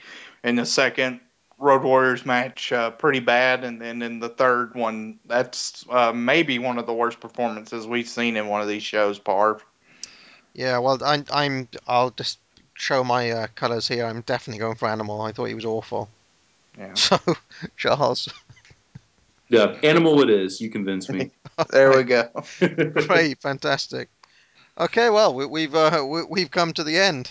Thank you very much for this, Charles. Did you enjoy them? Yeah, I did. I did. I'd love to come back sometime. I appreciate you inviting me, and thanks for actually making me watch a show in full for the first time in years. Yeah, no, we will be talking to you again. In well, you've got the sheet there, Chad. But when is it? It's in a few weeks, right? Well, it's actually our next pay per view. It'll be Wrestle War 90, which I know is a show with the main matches that both me and Charles hold pretty fondly. But in between then, we're going to be doing some kind of unique stuff where we've watched all the super shows of the 80s now. So we're going to go back and watch a few TV matches. We have a lot of recommended TV matches. So we're going to see kind of what we can get our hands on and watch, and we're going to do a show reviewing those. And then the show after that will be our Best of the 80s Decade Awards, where we'll probably count down some matches, MVP of the 80s, maybe some worst performers of the 80s, overall thoughts, stuff like that. So it will be a few shows before we hear Charles again, but he will be, when we do have a guest again, he will be it. Yeah, no, and I think Charles is actually the guy who compiled that list of matches to see, wasn't he? Yeah, he was one of the ones that I do have to go, because I know with that's going to take me kind of going through my collection and kind of picking and choosing. So we may have to edit that a little bit, but we should be able to watch at least about 10 or 15 TV matches that are heavily pimped, if you will, in the 80s. I feel kind of dirty, but I may have to go to YouTube for that. Oh.